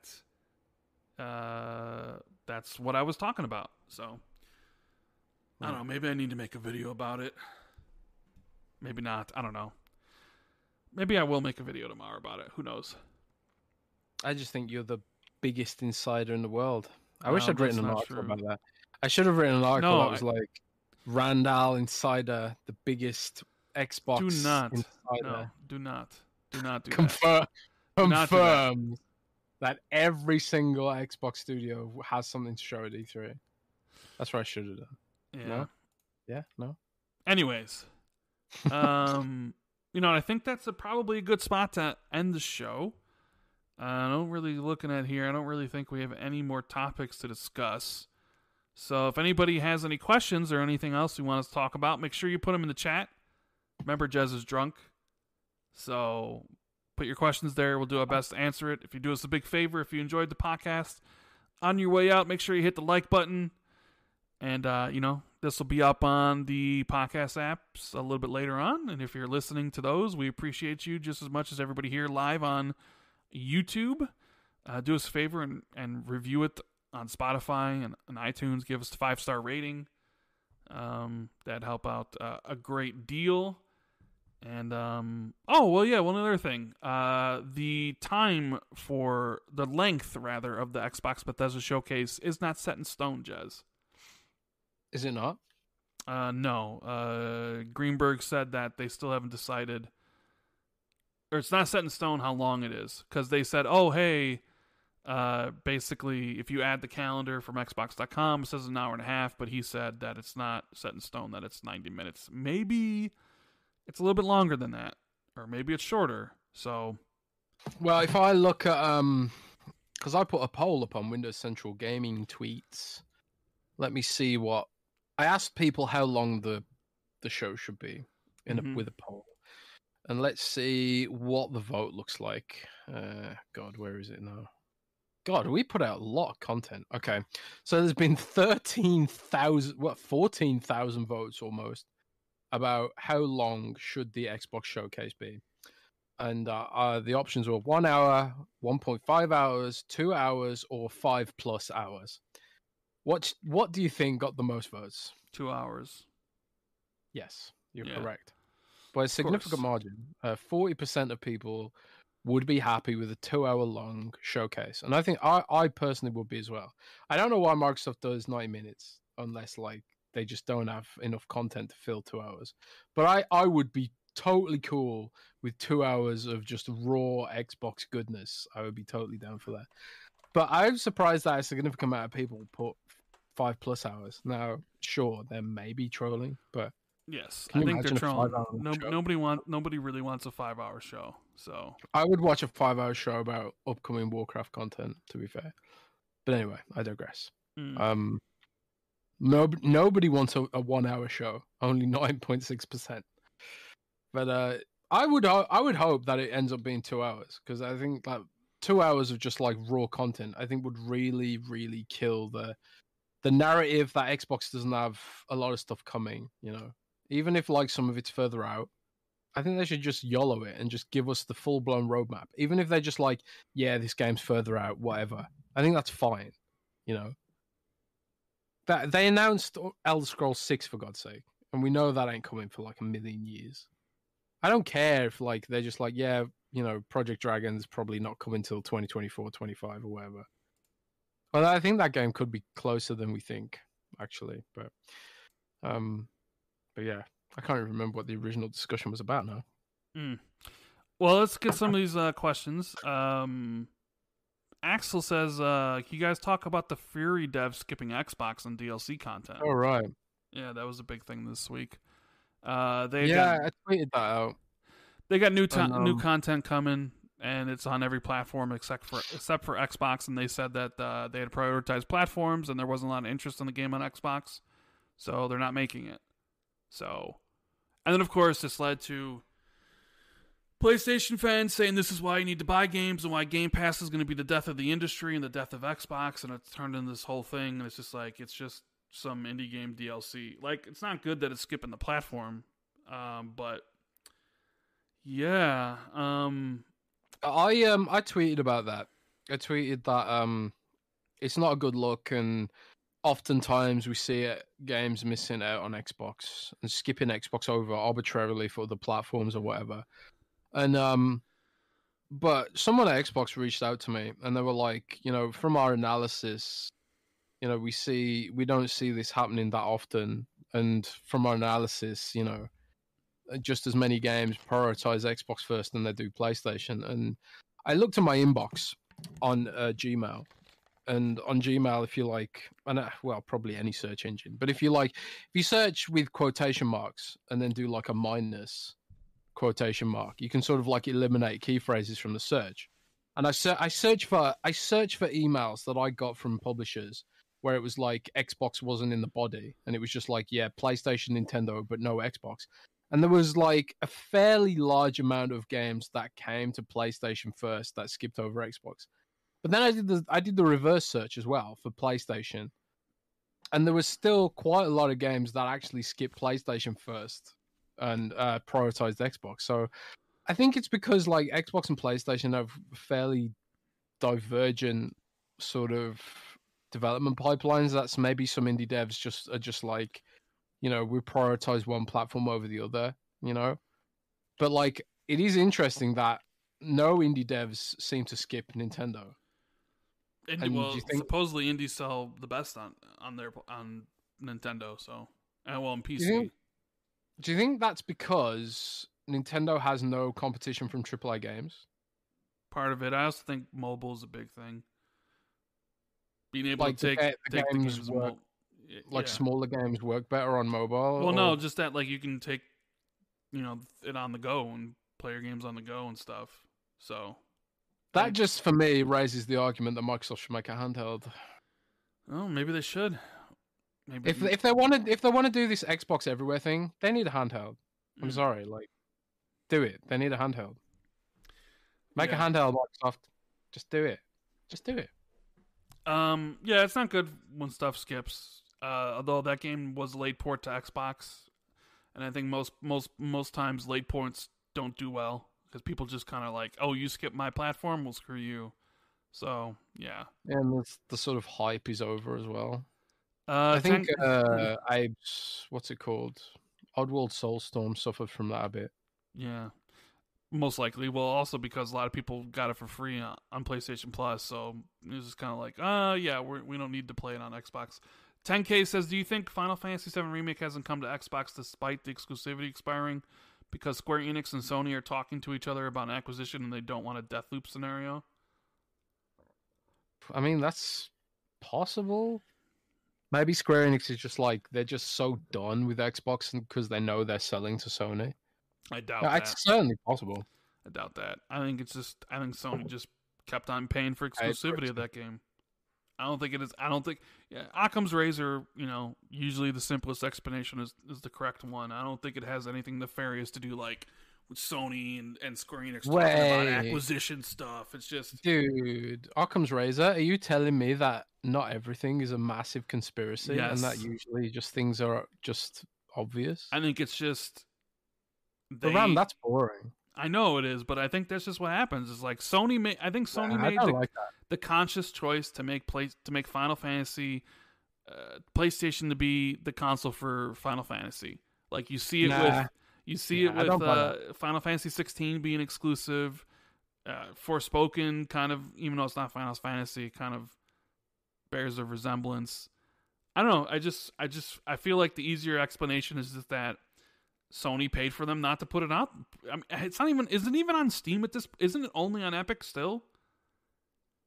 It didn't come to Steam yet, right? Dude, I completely forgot about that. Yeah, you're right. I just think Sony paid for extended the exclusivity of it, and Square's more. I mean, they have the relationship where all their big AAA Japanese stuff is already exclusive to PlayStation, so they're probably not sweating the lost sales from Xbox because they're getting compensated from Square or from PlayStation. So I'm low-key tempted to get myself blacklisted by writing an article that's like why I hate these publishers, and just do like an article that's just like, these are the reasons I hate Square Enix, these are the reasons I hate Ubisoft, these are the reasons I hate EA, and these are the reasons I hate Activision. Man, I wonder how quickly I'd get blacklisted if I did that, but I don't know. But yeah, Square Enix is so risk averse that they sort of like they prioritize platforms that give them upfront money or whatever. But you mentioned that people are using this stuff to create a narrative that Game Pass bad, and I saw people were doing that with the Outriders thing, because Outriders launched into Game Pass, right? And like that, the fact that it launched into Game Pass was credited with the initial burst of interest it got.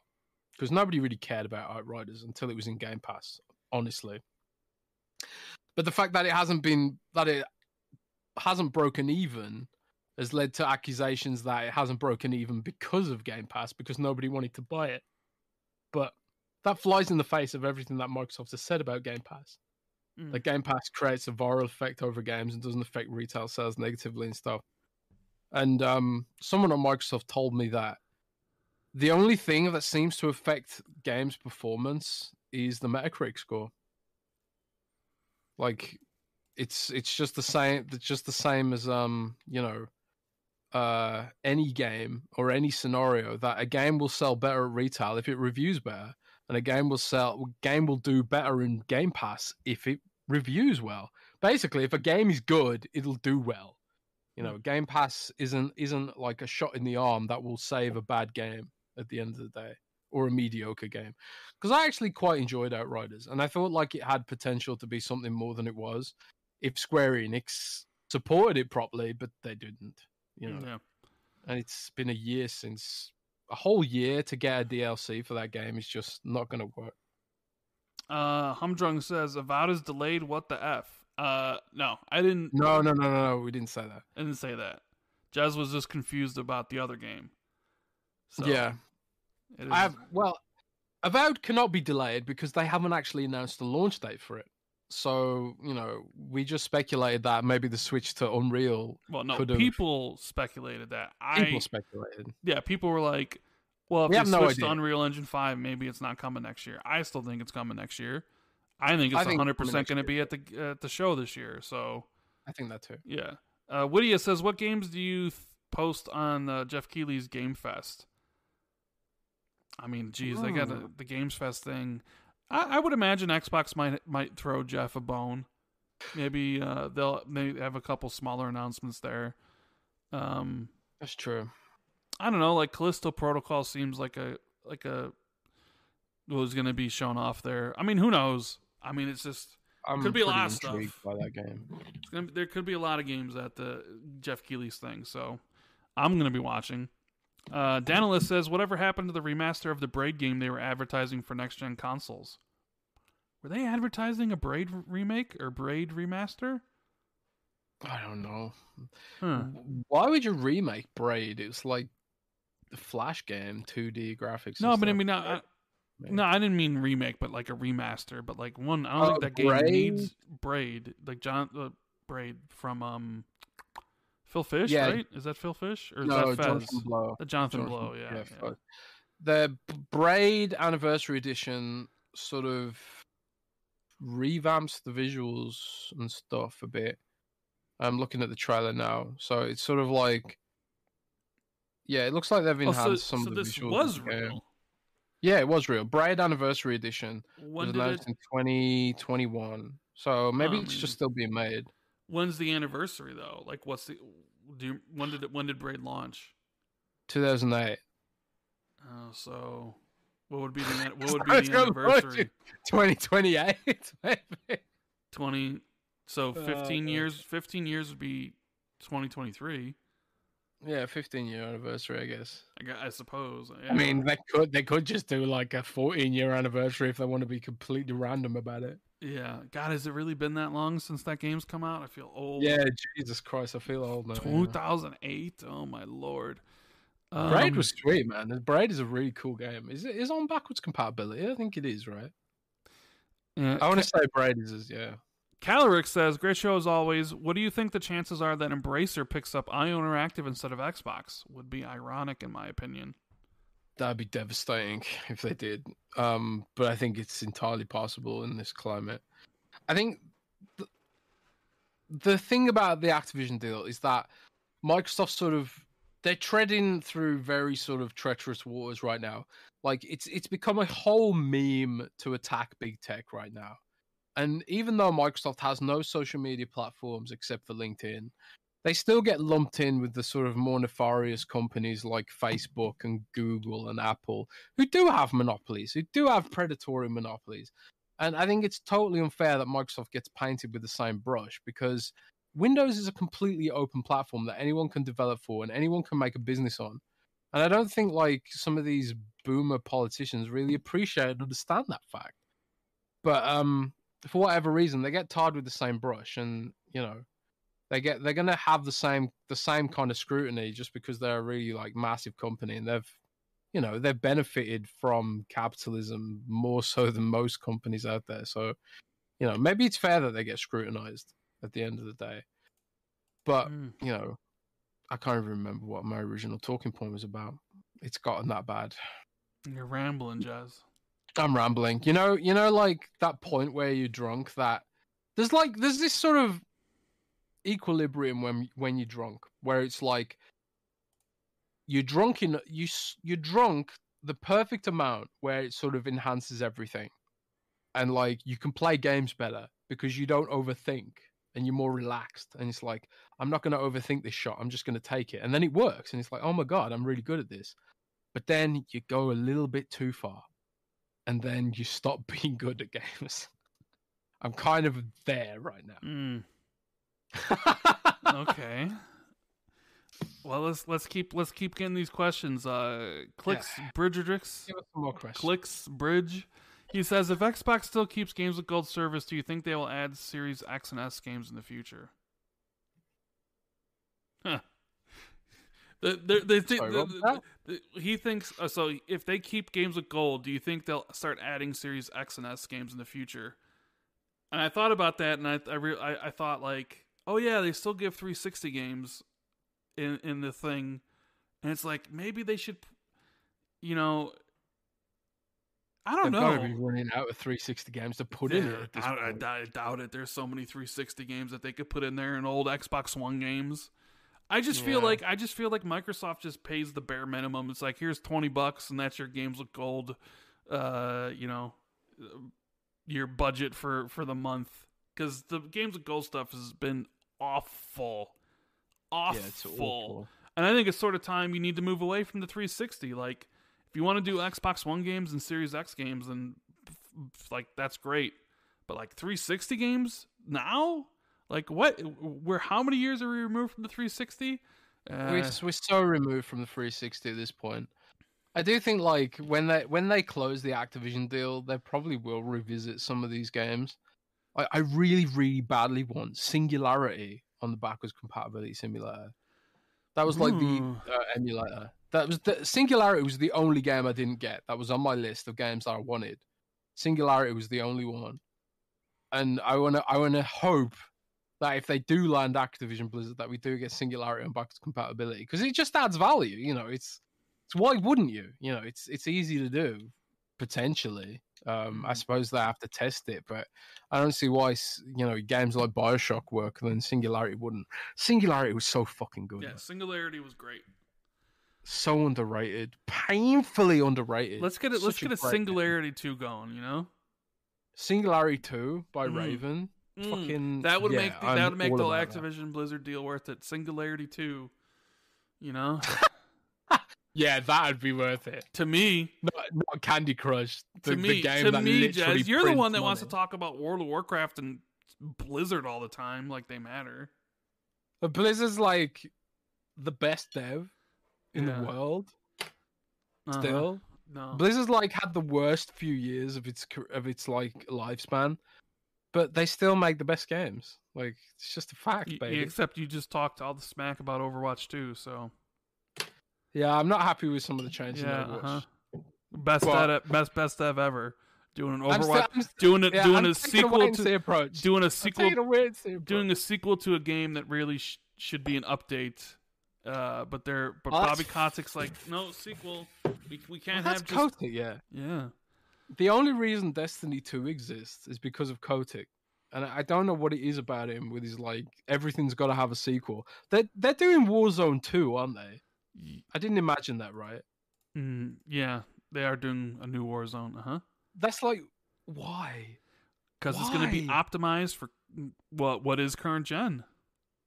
But why not just update the current Warzone? That's what a normal company would do. But Kotick just wants to slap a sequel on everything for some reason. You know what's interesting is the thought process behind this. Like, I stopped playing Overwatch. I have no interest in Overwatch. And if the Overwatch 2 content was just in Overwatch 1, I wouldn't care. But now that there's going to be an Overwatch 2, me and my friends are going to play it. And it's something we would never... because it's a new game. This is the thing that me But here's the thing. This is the thing me and my friends always talk about, right? If... We played like 250 hours, 300 hours in like Rainbow Six Siege, right? But we got bored of it. And we'll never go back to the game. However, if they slapped a 2 on it, then you would? But if they made Tom Clancy's Rainbow Six Siege 2, we'd all be back day one. We've completely fallen off of Warzone because we played it for 200 plus hours. But you want to know something? We'll all be back day one for Warzone 2, Jazz. What? Why? I don't know. It's just a boomer thing. Just something new. It's just something new instead of the same thing updated over and over and over and over again.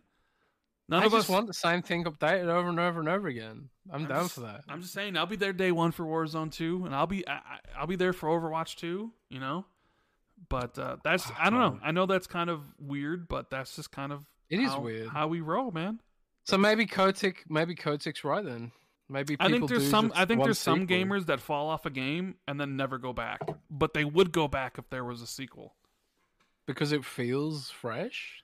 I don't know. I'm just saying. I think people. I say that it's stupid, but then I've done it with Call of Duty, and I've just been like, yeah, fucking.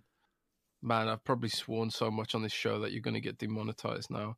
But I've just been like, just because it feels somehow new and fresh, then yeah, I kind of get that.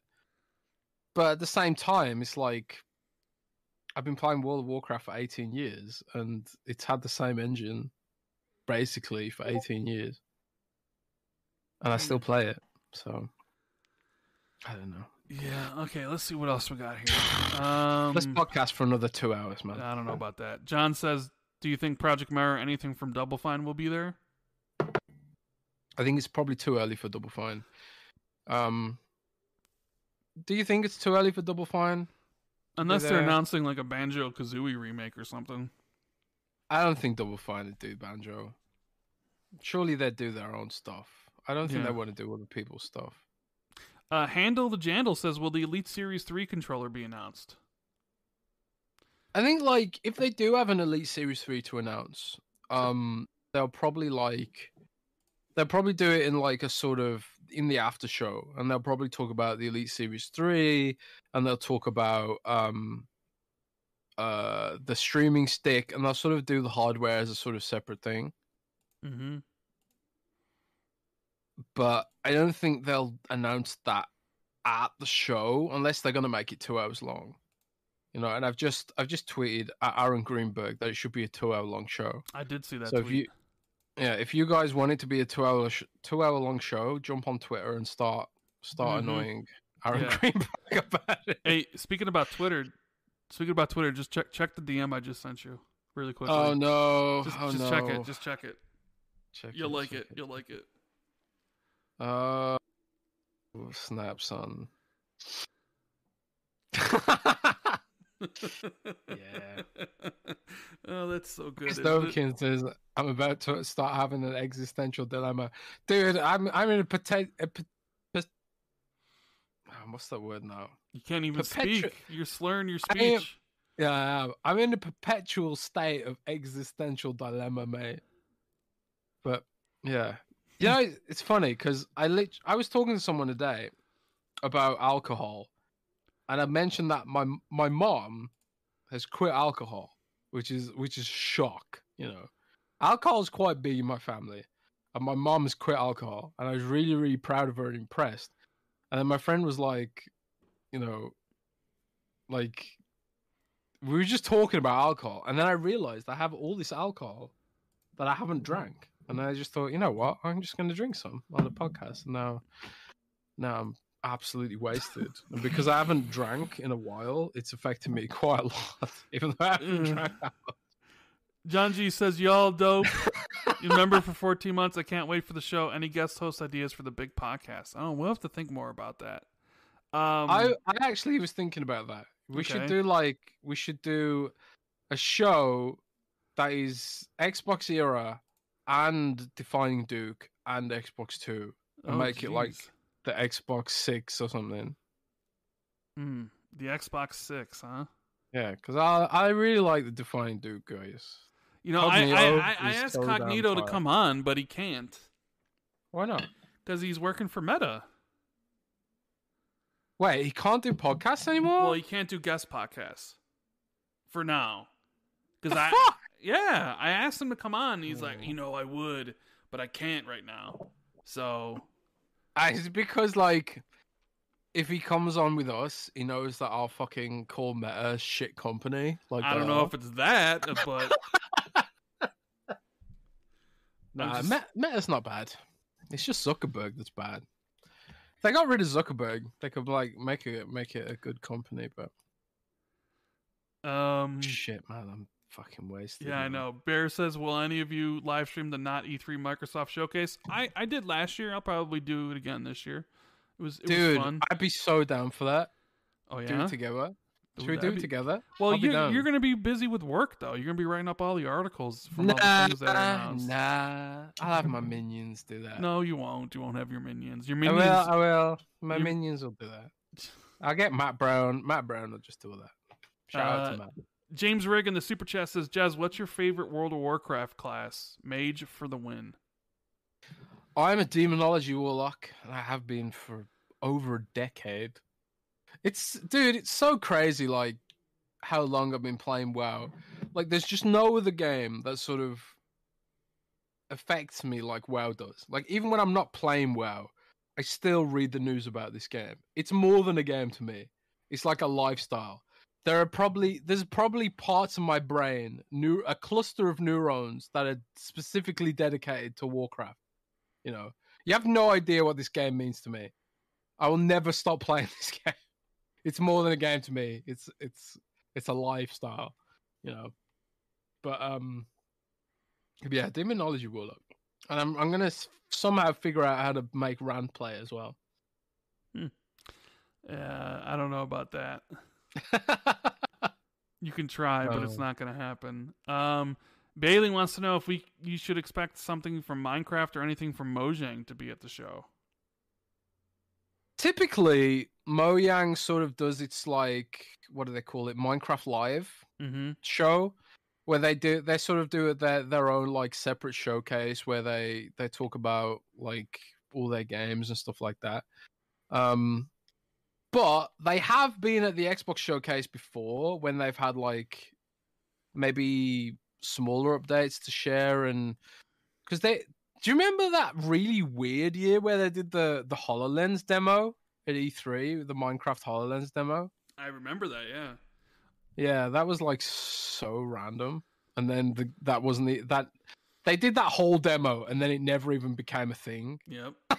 Well, it's not the only time they've done something that hadn't become a thing, because they talked about the Minecraft super duper graphics thing that never happened. Oh man, that's so painful. I still get asked about that from time to time. And then they finally put ray tracing in the Series X and S version, and then they took it out and they were like, sorry, that's not real, or whatever it was on Twitter. Yeah, like Zachary Body, who's one of my colleagues, who's an awesome guy.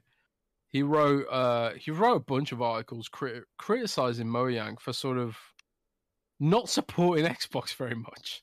You know, it's so absurd to me that Minecraft is literally Microsoft's biggest IP, like bigger than Halo, and Xbox isn't the premier platform for the game. It's so strange. Like JavaScript, literally the JavaScript version has more features than the Xbox version of Minecraft. That is absurd to me. Like, I have no idea in what universe that makes any sense. Like, why would you make two consoles that support ray tracing and shaders and not have your number one game support these features? I don't get it. Especially after you announce the super duper graphics pack, not only with like a regular trailer, but you make a whole fucking musical about the super duper graphics pack and then you cancel it. That is some wild shit. I don't think any game in history has had an announcement that was a musical and then got cancelled. That is like a world first thing. So yeah, I'm triggered about that. And I will continue to be triggered about that until we do get the super duper graphics pack or some sort of equivalent experience on Xbox, because it just makes no fucking sense to me.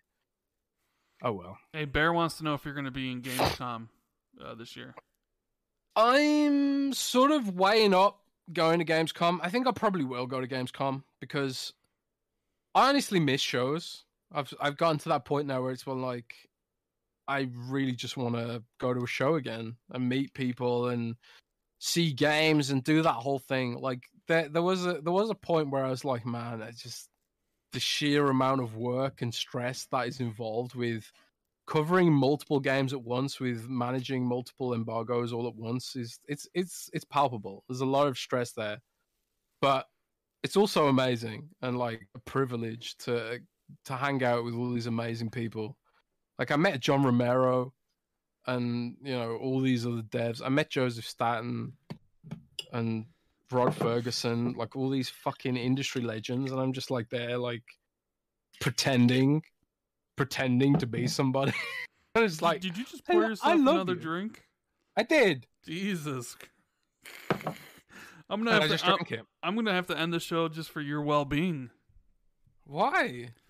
Nah, let's podcast for another hour, man. Jeez. Fuck it. Caitlin says, I heard Rand talking about Missionary over the speakers in my car, and I'm here now. And that was a while ago. That was funny. Josh says, where's Fall Guys? Good question. Who knows? Yeah, what happened to that? I don't know. Did they announce that with a projected launch date? It was supposed to come in like summer of last year or fall of last year or whatever, remember? Man, Fall Guys dropped off, man. Like, even Among Us dropped off. Like, I'd looked at Among Us Steam stats and Twitch streaming viewers, and, like, nobody gives a shit about that game anymore. It's really funny, like, how games, like, trend and then go out of fashion, like clothes, you know? Yeah. Horizon wants to know if there's any news on Killer Instinct. I'm afraid not. I don't have a shred of info about Killer Instinct. And honestly, the info that I put out there about Bandai Namco possibly collaborating on it, that was super unsubstantiated. And since then, I haven't got a shred of information about that. So that might not have even been true. That was like the vaguest possible of rumors, which is how I described it basically. Man, I'm so fucking good at Overwatch. Man, I'm so elite at Overwatch. But yeah, I've got no information about Overwatch. But I mean, Killer Instinct. But I desperately want them to do it because that IP has so much potential, and like to be sort of a story-driven fighting game because it has a lot of cool, interesting lore, like with Ultra Tech and shit like that. But yeah, they need a team who can do it, and there's just not a huge amount of people who make fighting games anymore. That's true. That's why it's important for Xbox to get NetherRealm. I think, at least from Warner Brothers. Dead Planet says, "Did you guys?" Mortal Kombat though. Well, yeah, Mortal Kombat as well. Then you can do Mortal Kombat versus Killer Instinct. That'd be fun. Yeah, I'm gonna play Mortal Kombat. I think I'm gonna install that shit right now. Dead Planet says, "Did you guys discuss Square Enix's Sony thoughts?" I mean, we talked a little bit about it. I mentioned that Jeff, that was the big rumor. Greg Miller heard and Jeff Grubb had heard, but Grubb said there's really no way to know if it's true or if it's just. But that also was at the time everybody was like, From Software is getting bought, and it's like, where are all these rumors come from? Like, I just doubt that anybody would have any significant bearings on an acquisition between those companies that far out, right? Like, I think the reason lots of people comment on it is just because it makes so much fucking sense. It does, but like, I don't know, Greg Miller doesn't seem the type of person to make stuff up, and Grubb doesn't either. And I just, people talk about it, but then, rumors can snowball. Like, last year we were... Actually, Grubb does make stuff up. No, he doesn't. He does. He says Zelda's a good game. Well, okay. Well, any of Grubb's takes about Nintendo are made up. Yeah, that's true. So, that's... Oh, man, I just triggered so many damn people by saying that. Yeah. Including Jeff. I love you, Jeff. Zelda's fine. It's fine. It's okay. Zelda Breath of the Wild is not overrated at all. What about Miles? Miles and his love for Nintendo. Like. Well, a lot of Miles' love for Nintendo stems from Pokemon, which I get because Pokemon is damn cool. Or at least the idea of Pokemon is cool. The last few Pokemon games have been trash, and I say this as someone who put a good 250 hours into Sword and Shield. I played the ladders, and I played like fucking PvP. Everyone opening with Mimikyu and all that shit. I love Pokemon, and so does Miles. But Nintendo in general is just so overrated. Sips whiskey. They're just overrated as a company. And the shit Nintendo gets away with that PlayStation and Xbox couldn't get away with is laughable. How the hell? I just got to play the game while being completely wasted. I'm going to share that on Twitter. Actually, I'm not going to share that on Twitter because it's a terrible play of the game. It's just, I got to play the game because the rest of my team was shit. That's why. And, what were we even talking about? I don't know, but we're way over the 3-hour mark. And dude, let's go to 4 hours. No, because I'm starting to get hungry and tired. You know how draining it can be on the energy to do a podcast for this long? You just fucking woke up. No, I didn't. What the fuck are you talking about? Tired bollocks. You just woke up, mate. Well, with all your swearing, you're gonna have to give me more of your Manscaped cut this month. To make up for the demonetization. Do you really get demonetized just for like swearing and shit? I haven't in a while, but you never know with YouTube.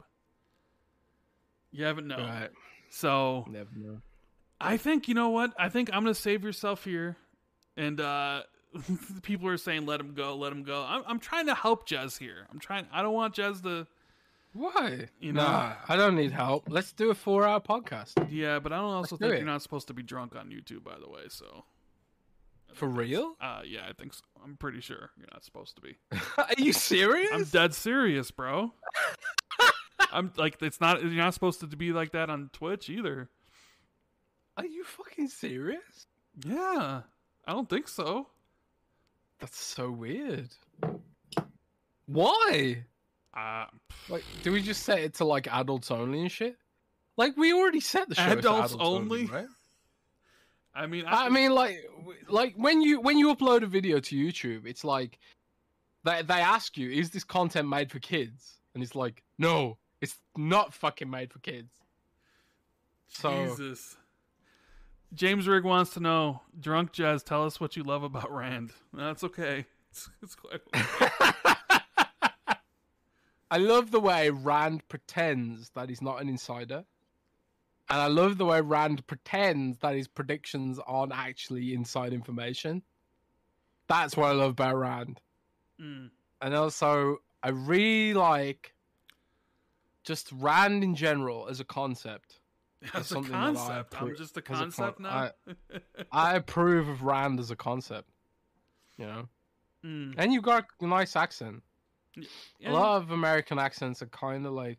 I mean, it's a Chicago accent, you know? It's the right American accent. Yeah.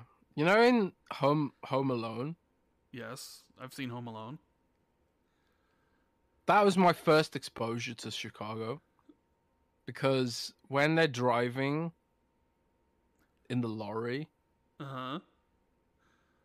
they're going to Chicago in that, and they're giving her a lift so she can get home to Kevin, and they're on the way to Chicago.